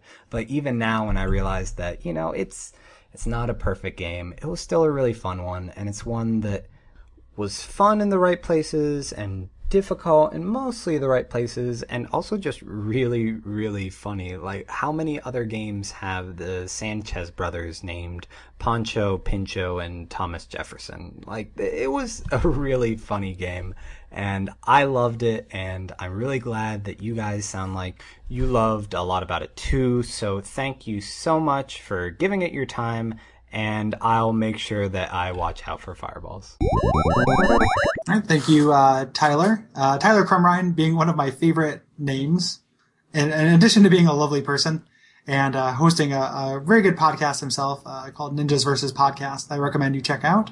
Yeah. This is such a good name, Crumrine. Yeah. I love it. So I like that. Thank you for taking the time to record an audio response, and for the kind words about how we've approached the game. I think that you are right on point about both about the game, kind of establishing this deification that some people think it makes it immune to criticism, and I really like the story of you getting a hold of the game. Yeah, it just the whole exploration of like what is, like what happens when somebody works outside of their medium. We kind of touched on that just a little bit in our general criticisms about the game, but there's always some kind of like magic when somebody crosses disciplines. It can't always be poetic justice. And sometimes you get a poetic justice out of that, but not always. Right. Cole is being quiet because he forgot that that's a Janet Jackson movie where she acts. I think it was her first breakout acting movie. It's very terrible. So, it's okay for you to miss my reference. That's fine. Pretty obscure. It might be the first poetic justice reference. Whatever. What about Mariah Carey and Glitter? Yeah. Or Jennifer Lopez and Gigli. It can't always she was be... in Cell first, though. Shit. Gigglies. It can't always be the Gigglies. Or any movie that Neil Young has ever made, which are unilaterally terrible. Thank you so much, Tyler. And continuing with the awesome names that our fans have. I mean, holy absolutely. Shit. Let's jump over to Murph Murphy. Yeah, absolutely. Let's jump. I'll go ahead and read Murph Murphy. And he commented via Facebook. He says, I could gush, but I'm going to start with what I dislike, which is the inventory management. Ugh. I can understand the need for the balance of not having too many healing items or attack items, but I never seem to have enough slots, especially with all the quest items. Then having to give giving items to the living characters so they can be used when they were in the inventory of dead characters. Ugh. I do want to touch on the fact that there's not a lot of feedback for finding the Your Sanctuary locations. I missed the one in Tucson, Forside, and Dahlem, and I had to go back after Firespring and fight bosses that were completely below my level at that point. It felt like I had somehow just skipped part of the game, which was very weird. The ending sequence, where you can walk around the world, see what changes you made, see your old friends, was fantastic. I don't know of many games even now that have that much of a satisfying feel to the ending. Go ride bikes in the swamp, go talk to all the people you helped to get you there.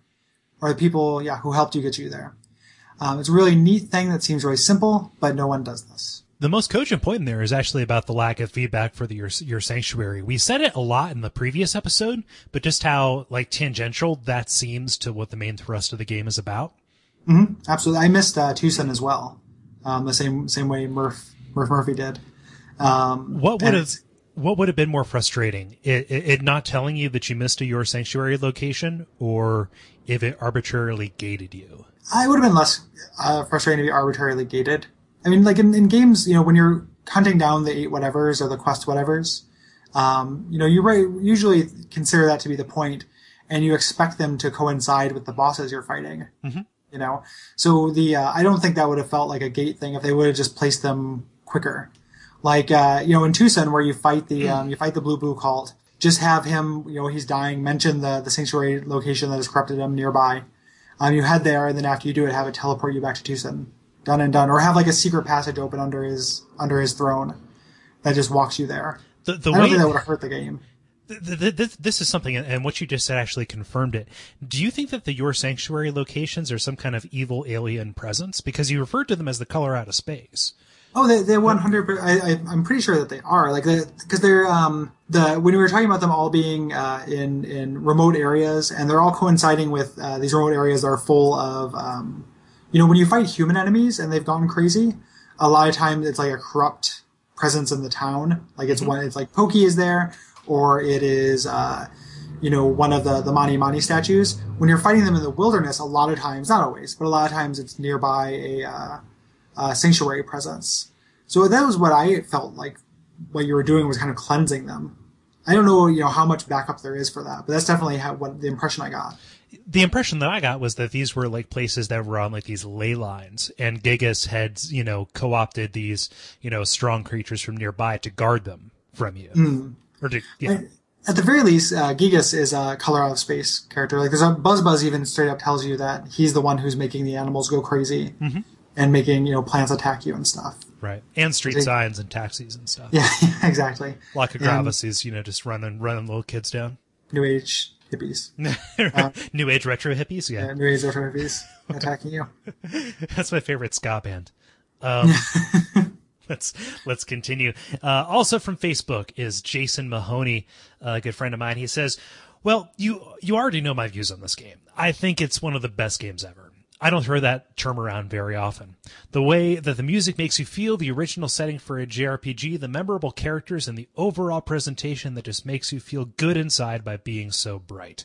It's because of this game and Chrono Trigger that I have a deep passion for RPGs. The fact that the sequel never made it here is an absolute crime against America. All in all, this game is worth every penny of the $170 that I spent on it. Yep, and by $170 you mean $170. So sorry. No, it's all right. It's okay. I thought you were 170. Yeah. So it would definitely be worth 170 pennies. But he is saying it is worth 100 times that. Oh. So yeah, I agree. What's interesting, I hear this game thrown around with Chrono Trigger a lot. I like this game a lot more than I like Chrono Trigger. Chrono Trigger doesn't work on me the same way it works on most humans, and I don't know what that is. Like, I like that game, but it's not, and it, maybe because I came to it late, I don't know. And it's because it's got the Dragon Ball Z character designs I don't like. But this game I like a lot more, and I feel like it's a lot more original than Chrono Trigger. Chrono Trigger, I think, is a better game. This is a better experience. Yeah. I guess I mean, as far as noteworthiness, you're right. I think that Chrono Trigger is probably mechanically a lot more sound. Yeah. Thank you, Jason. Thank you. Samuel Bayer via Facebook, he says, I love Earthbound, but I definitely agree that there are points where there are too many dungeons and they aren't really laid out well.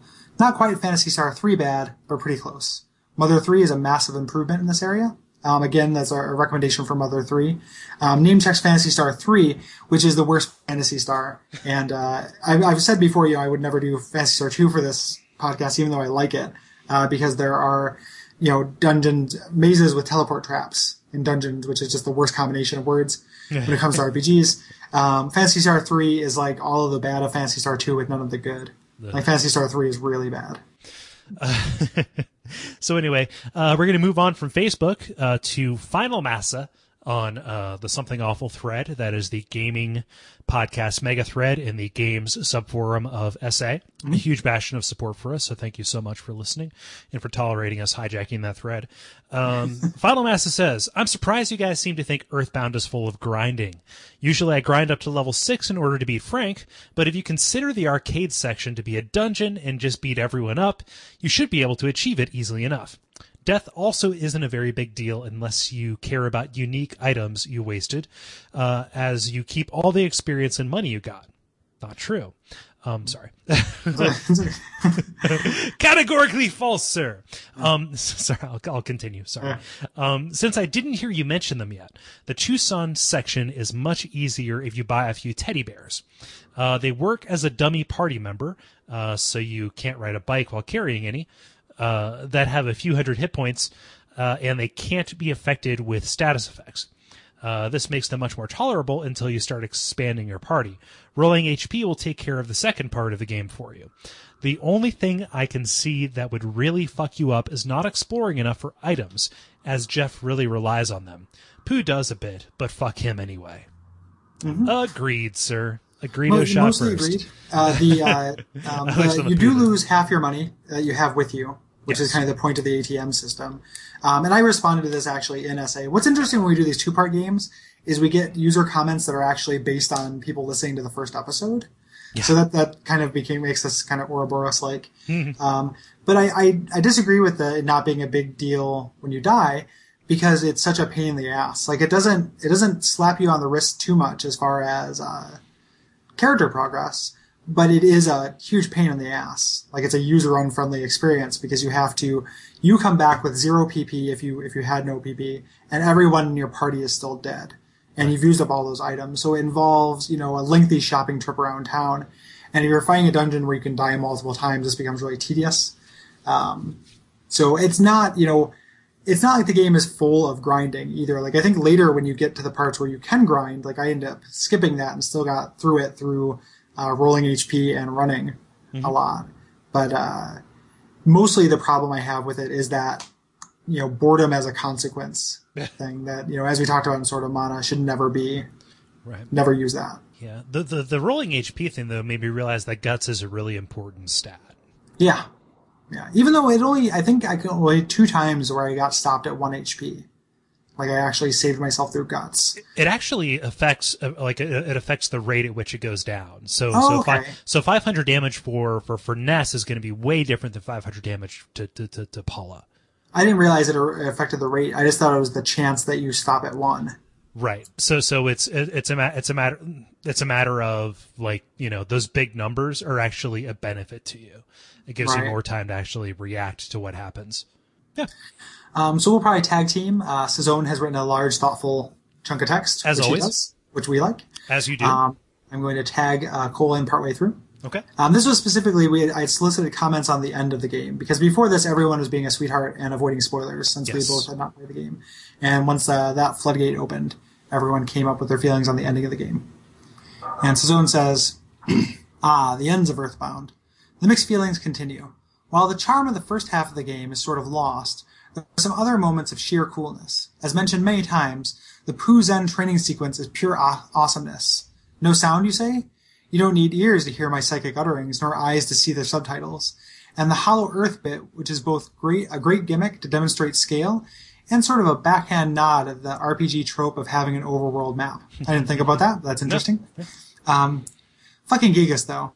I have no problem with puzzle bosses. I'm on record as having Sonic CD be my second or third year of the Hedgehog Sonic game of the... Boy, diagram that sentence. Holy shit, wow. I should have edited that. Yeah, I'm just gonna, I'm gonna see if I can suss out what Sazone means. And then just say it. And be my second or third year of the Hedgehog Sonic game of the year of the Hedgehog. Fantastic. I've got a whiteboard right here. Second or third favorite Sonic game of the year of the Hedgehog? What? Second or third favorite Sonic game? Is that what he's trying to say? I think that he's referring to the Chinese zodiac. Sazone, what are you thinking? Yeah, Sazone, this should be written on the wall of a cell, Sazone. Like, why isn't this in cryptographs of blood, like orderly blood?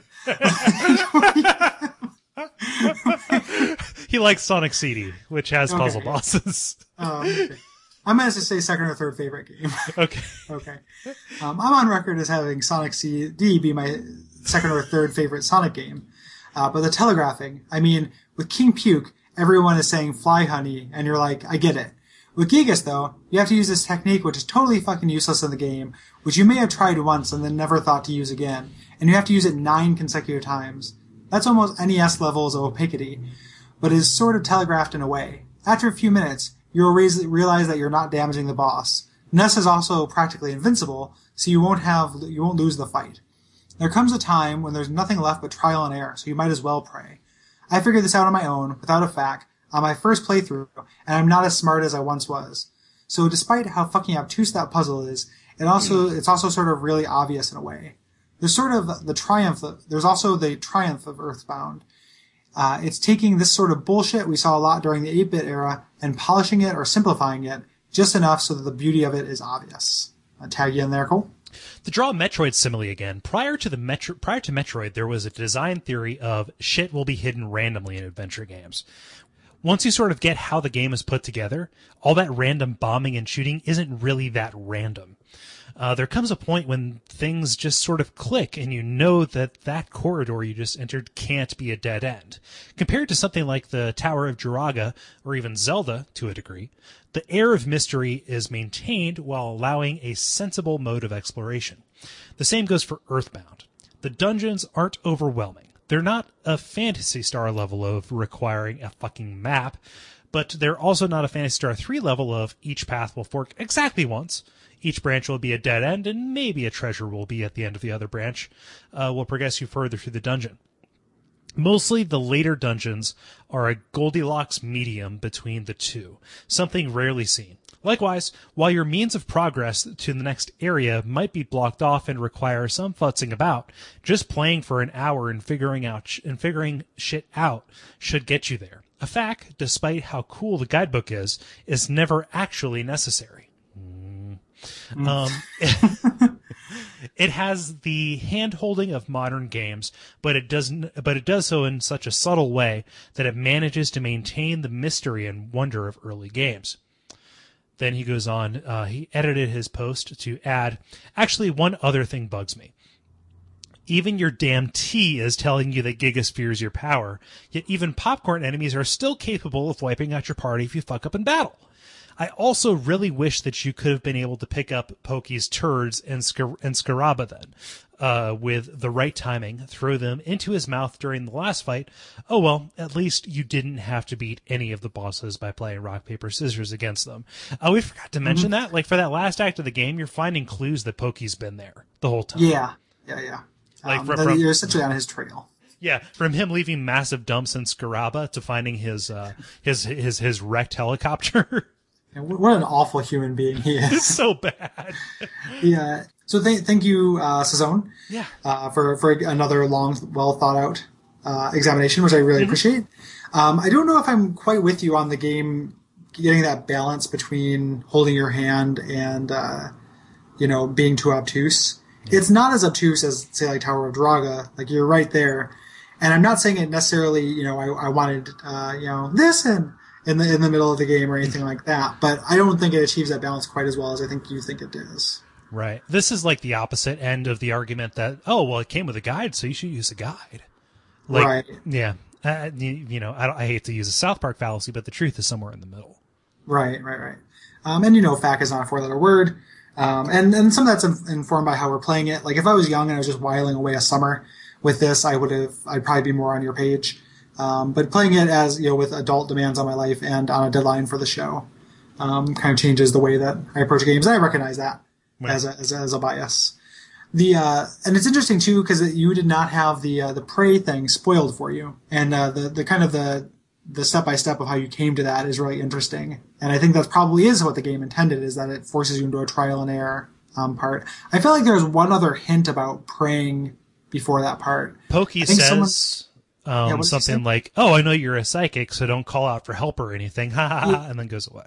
Yeah, like something about calling out for help. But pray is not the word for that necessarily. No. So you'd still have to make that connection. And I thought about it like in context. There's the idea that like the thing that assembles your party, the impetus for that is the fact that Paula is calling out to everybody. So you would think like, okay, who's the strongest psychic? Who's the person who's been calling out? Oh, it's Paula. Well, what does she have that I could use? Well, it's none of her psi powers. What's this prey thing? And then once you saw that showed the Runaway Five, it cut to them. And it's like, okay, let's, oh, I hope they're okay. Well, maybe I should try this again for a couple times. Maybe that reasoning would not have gotten you through to like when your prayers were being absorbed by the darkness and nothing was worth it, so you just might as well just cry and listen to The Cure. Cool. All right. Well, do you want to do some deliberation training? Yeah, let's do some deliberation training, although we're going to have to erect a specific device, the Phase Disorder 4, which will take us back in time to the deliberation era.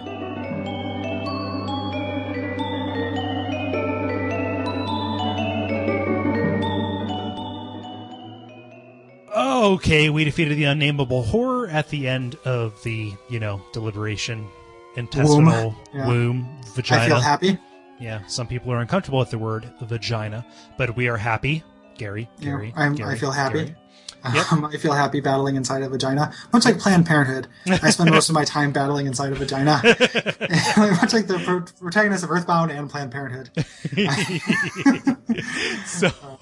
So we have come through with the one truth, which is that friendship is the ultimate power in the universe, and also that Tyler Crumrine provided the best response this time. We really enjoyed the personal story about seeking out the game and thinking that you were awesome for having that be your favorite in the entire world, because who among us as media nerds hasn't thought, man, I love this thing that nobody else knows about, so I'm great. So Tyler, we would love to give you a copy of what we're doing next, but you already have a copy of it because you have 1 year worth of Watch Out for Fireballs, presumably on your hard drive or iPod or on some kind of hard drive you ship to Mars to show future generations. In your mind. We're doing our anniversary episode next. And though there's no specific game for that we're playing, there are several games that are going to be part of it that we want to talk about a little bit, just in case you do want to play along with any of those, and to let you know a little bit of what you can expect. One of the things we're doing is we're doing a shitty game challenge. We are challenging one another to play a shitty NES game for as long as we can stand it. We don't have to beat it. But Cole has challenged me to play the NES game Time Lord. So I'm going to play Time Lord as long as I can. And I forget what you challenged me to play. So. Bad Street Brawler. Oh, yeah. Cole will be playing Bad Street Brawler. Which mostly I chose that because it's a terrible game and I have a story to tell about it. So if you have any experience with that, we're going to talk about retro, like the alternate spelling for retro, games that make a point of aping old game styles and mechanics without actually being made in the past. I am bringing to that retro game challenge for the Nintendo DS. I'm going to play that again and talk about that. And Cole? I have actually ordered a copy of Retro Game Challenge, and it is on my way via the rainforest. I still haven't decided what I'm gonna bring to that particular discussion, but it's so retro is so chic now that there are just multiple games that we could even just begin to broach. I'm almost tempted to have you play Sword and Sorcery or something like that, which is definitively hey, let's make an adventure game that is 8-bit style but has crazy writing and shit. Yeah, I have that, and I've played about 45 minutes of it. I haven't beat it, but I like Sword and Sorcery. It looks more than 8-bit style. It looks like King's Quest. Yeah. It looks like old PC style more than anything. Which is even older than 8-bit, so why not? Yeah. And then I think finally, we are going to talk about ephemeral gaming experiences. Yeah. So I'm going to talk about a grab bag of a certain time in my life where I got into PC gaming, which will be several different games. But Cole is going to talk about EverQuest. So I'm going to download EverQuest 1 and play that for as long as I can stand. so I can get some. So in a way, Cole's getting the game challenge on me twice. So that doesn't have to be the case. I just we're just going to talk about things that we played it at a particular time in a particular place, and that it really isn't available to us anymore. So yeah. So absolutely. So that's what we're going to do. We're still open to suggestions. If you have any grab bag comments about the show or about old games or anything like that you'd like to have included, please let us know. And if in either case, if you have anything to say about those games as well, let us know. And if you feel like playing Time Lord, have at it, man. And if you feel like if you feel like playing Bad Street Ballers, then Brawlers, not Ballers. Oh God, I'd love to play Bad Street Ballers. Yeah, Bad Street Ballers. I am a bad street baller when it comes to street ball. Yeah, chubby white guys. But yeah, call our voicemail. We want to pepper some comments in throughout there, and just it's going to be a celebration. It's going to be our jubilee, as it were. Yep. After that, we are doing the game that we will award Tyler with, if he is interested, which is Tomba for the PlayStation Network, $9.99. It is a PlayStation 1 platformer. I have not downloaded it yet, but plan to this week, and looking forward to playing that. Yeah. It's really good. It's kind of got a similar flavor to Klonoa, but it's got much more personality, and it's just a better thing all around, is what I'm experiencing. Excellent. Yeah. And after that, we are going to be jumping back to the PC, which we haven't been on the PC in a little bit, to play a little bit of Gabriel Knight, which is a classic. You mentioned King's Quest, which makes sense. This is a point-and-click adventure game, which is a massive blind spot in my adventure game history. So I'm looking forward to it. I've already got it on the PC behind me here, so I'm looking forward to playing that. So, a wonderful Sierra adventure game that was very important to me in my formative PC gaming years. After that, we are playing Metal Gear Solid for the PlayStation 1 or PlayStation Network. It is, everyone should be familiar with that. It is kind of the definitive stealth action game, birthed a huge franchise. One of the all-time best PlayStation 1 games. And I'm really looking forward to doing that. Yeah, me too. I want to go back to it and look at it with a critical eye. And I mean, even though it's my turn to say it, I think that it would be better for you to introduce this. If you feel that it's time to introduce it, I did have to put in 22 beeps over the course of a minute last episode. That is true. Is your sacrifice is well thought of. I was waffling on saying it since it is a couple months out, but I do want to say it because it's a long game, to give people a chance to play through it if they want to. And I heartily recommend you play through my all-time favorite game with us, and that is Fallout. So, Fallout 1 for the PC, widely available everywhere, super easy to get, has birthed, an amazing franchise. I was trying to think of with some friends, franchises that have, that aren't just like 1 or 2 game franchises that have kept up this level of excellence. And it's really, really a handful of games. Like every canon Fallout game is great. Starting with the first one, which I think introduces all of the unique setting and story things about this game that are so wonderful. Right. That's all of October. Actually, that's all of November. It's the episode's coming out November 1st and November the 15th. Shit. So we have forecasted quite a while. We will not talk about our games coming up for a ways, but you have most of the rest of the year. Yeah. So you know what to be playing if you want to play along with us. One thing I want to mention, and this episode is already very long, so I thank you for your patience, but this is the last episode that's coming out before PAX. If any of you will be at PAX Prime, I will be there wearing a Watch Out for Fireball shirt, come hell or high water, and come say hi to me. I will have a dictaphone with me if you have anything to say about the show or anything at all. We'll probably put together like a little bonus episode, and I'll talk about some of the stuff I saw at PAX.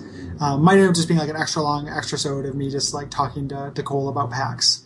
But so I will be there. Definitely say hi to me if you'd like. Nice. I can't think of anything else. We're going to be together at the Portland Retro Games Expo at the end of September. So if you want to come out to that, if you're in the Pacific Northwest area, we're going to have a table. We're going to be playing. Should we say what we're going to be playing? Yeah. Yeah. We're going to be playing Super Mario World, which is a game that we have probably mentioned in every episode as the platonic ideal of what a video game should be. We want to see if it holds up. And we think that if we have that at our table and somebody sees, hey, that's Super Mario World, they're going to come over and talk to us and play it. So we're going to do like a fun little extra-sode about that. Yeah, it's a game that, a whole episode would be hard to support because it would just be us saying how perfect it is over and over. Huh? It'd be the Chris Farley show. Yeah, exactly. Like, remember when Super Mario World did everything? Yep. It was great. I think unarguably the best Mario game. Yeah. I'm really looking forward to playing that, and we're going to have, again, listener response, hopefully, on that, and do kind of a bonus episode. We got a couple other little bonus episode things planned for that. So you might see the RSS feed blow up a little bit with some unexpected episodes dropping at unusual times. Yep. But it's all because we're going to take this opportunity of being in the same time zone to do some stuff face to face. Yes. So I think that's all of like the new business pertinent stuff that I can say. The new website. I apologize that only the 20 most recent episodes are available on iTunes and through RSS. I have put in a ticket with Squarespace. If you want to get that fixed, you can bug them about it. The only other option is writing my own RSS feed for that. I don't want to do that because it's really labor intensive. I left that behind, so that's going to be fixed here soon.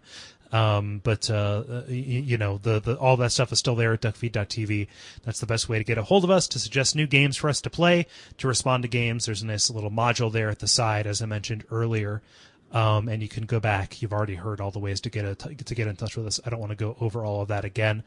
The other thing, we don't mention this a lot because it feels kind of gross, but there is a section on the site called the tip jar. We're not going to be as crass as to ask you for money, but if you are going to be buying stuff off of the rainforest or Amazon, as normal people call it, you can actually use our link from the tip jar site to actually buy something, and then we get 4% of what you spend. It doesn't cost you anything extra. Helps support the network for bandwidth costs and things like that.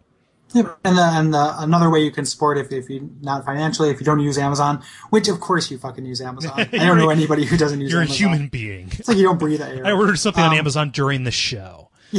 I'm ordering things on Amazon right now. I do it in my sleep. The other way you can help out is obviously rating and reviewing us on Facebook or on iTunes. Become my Facebook friend, which our Facebook page has blown up. We've got a lot of new Facebook friends. On an episode that is not quite as overlong as this one, we'll probably call out some of the new people who have joined up. Yes. Because that was highly appreciated. So friend us on Facebook. Tell your friends about us is the biggest thing you can probably do. Don't just tell your friends because they might not straight up appreciate it. We're a very specific flavor of podcast. But if you have another friend who shares your taste in video games or likes video games in general or is of a similar age, to be like, oh gosh, Earthbound, amazing. Or Final Fantasy VI or any of these other games, point them to that. Say hey, I know that you really love Mega Man X, so check these guys out, and then, do that. So it's not just indiscriminate, shout it from the rooftops kind of thing, but target. Right. Please. Right. And yeah, we'd appreciate that. And that's how we can grow. So we're doing this convention. We're going to try to get some new listeners there, but that is the main way that we have grown. Yeah. And we would like to continue to, because we love doing the show and we really appreciate you guys listening to it. In the meantime, what are some things that we should watch out for? We should watch out for overly long JRPGs. We can't do too many of those in a year because it's exhausting. Yeah, it's true. We should watch out for creepy Harlequin doppelgangers of ourselves located in possibly our mother's vagina. Yes, we should. We should I also have had such a run of being inside my mother's vagina in video games lately. Like between this Binding of Isaac and Fear 3, I have spent so much time inside my mother's vagina in the world of games. Like it is amazing. Like that would be the theme of gaming for me in 2012. And it's not on purpose or anything. It's just like I'm fighting monsters in my mom's vagina. 20 what happens. 20 does up in them guts. You know what else you should watch out for, Gary? No. PK Fire. Balls.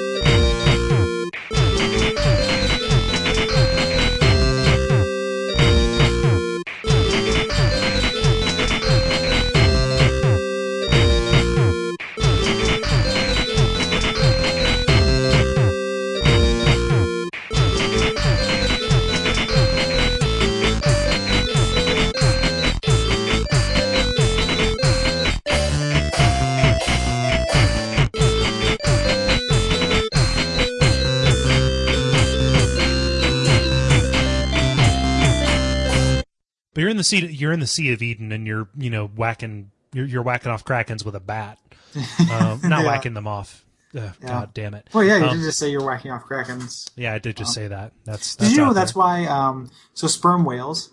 The reason why they're called sperm whales is that they secrete this like waxy substance. Okay. And the first people who saw them, that's what they thought it was, and then named them a sperm whale.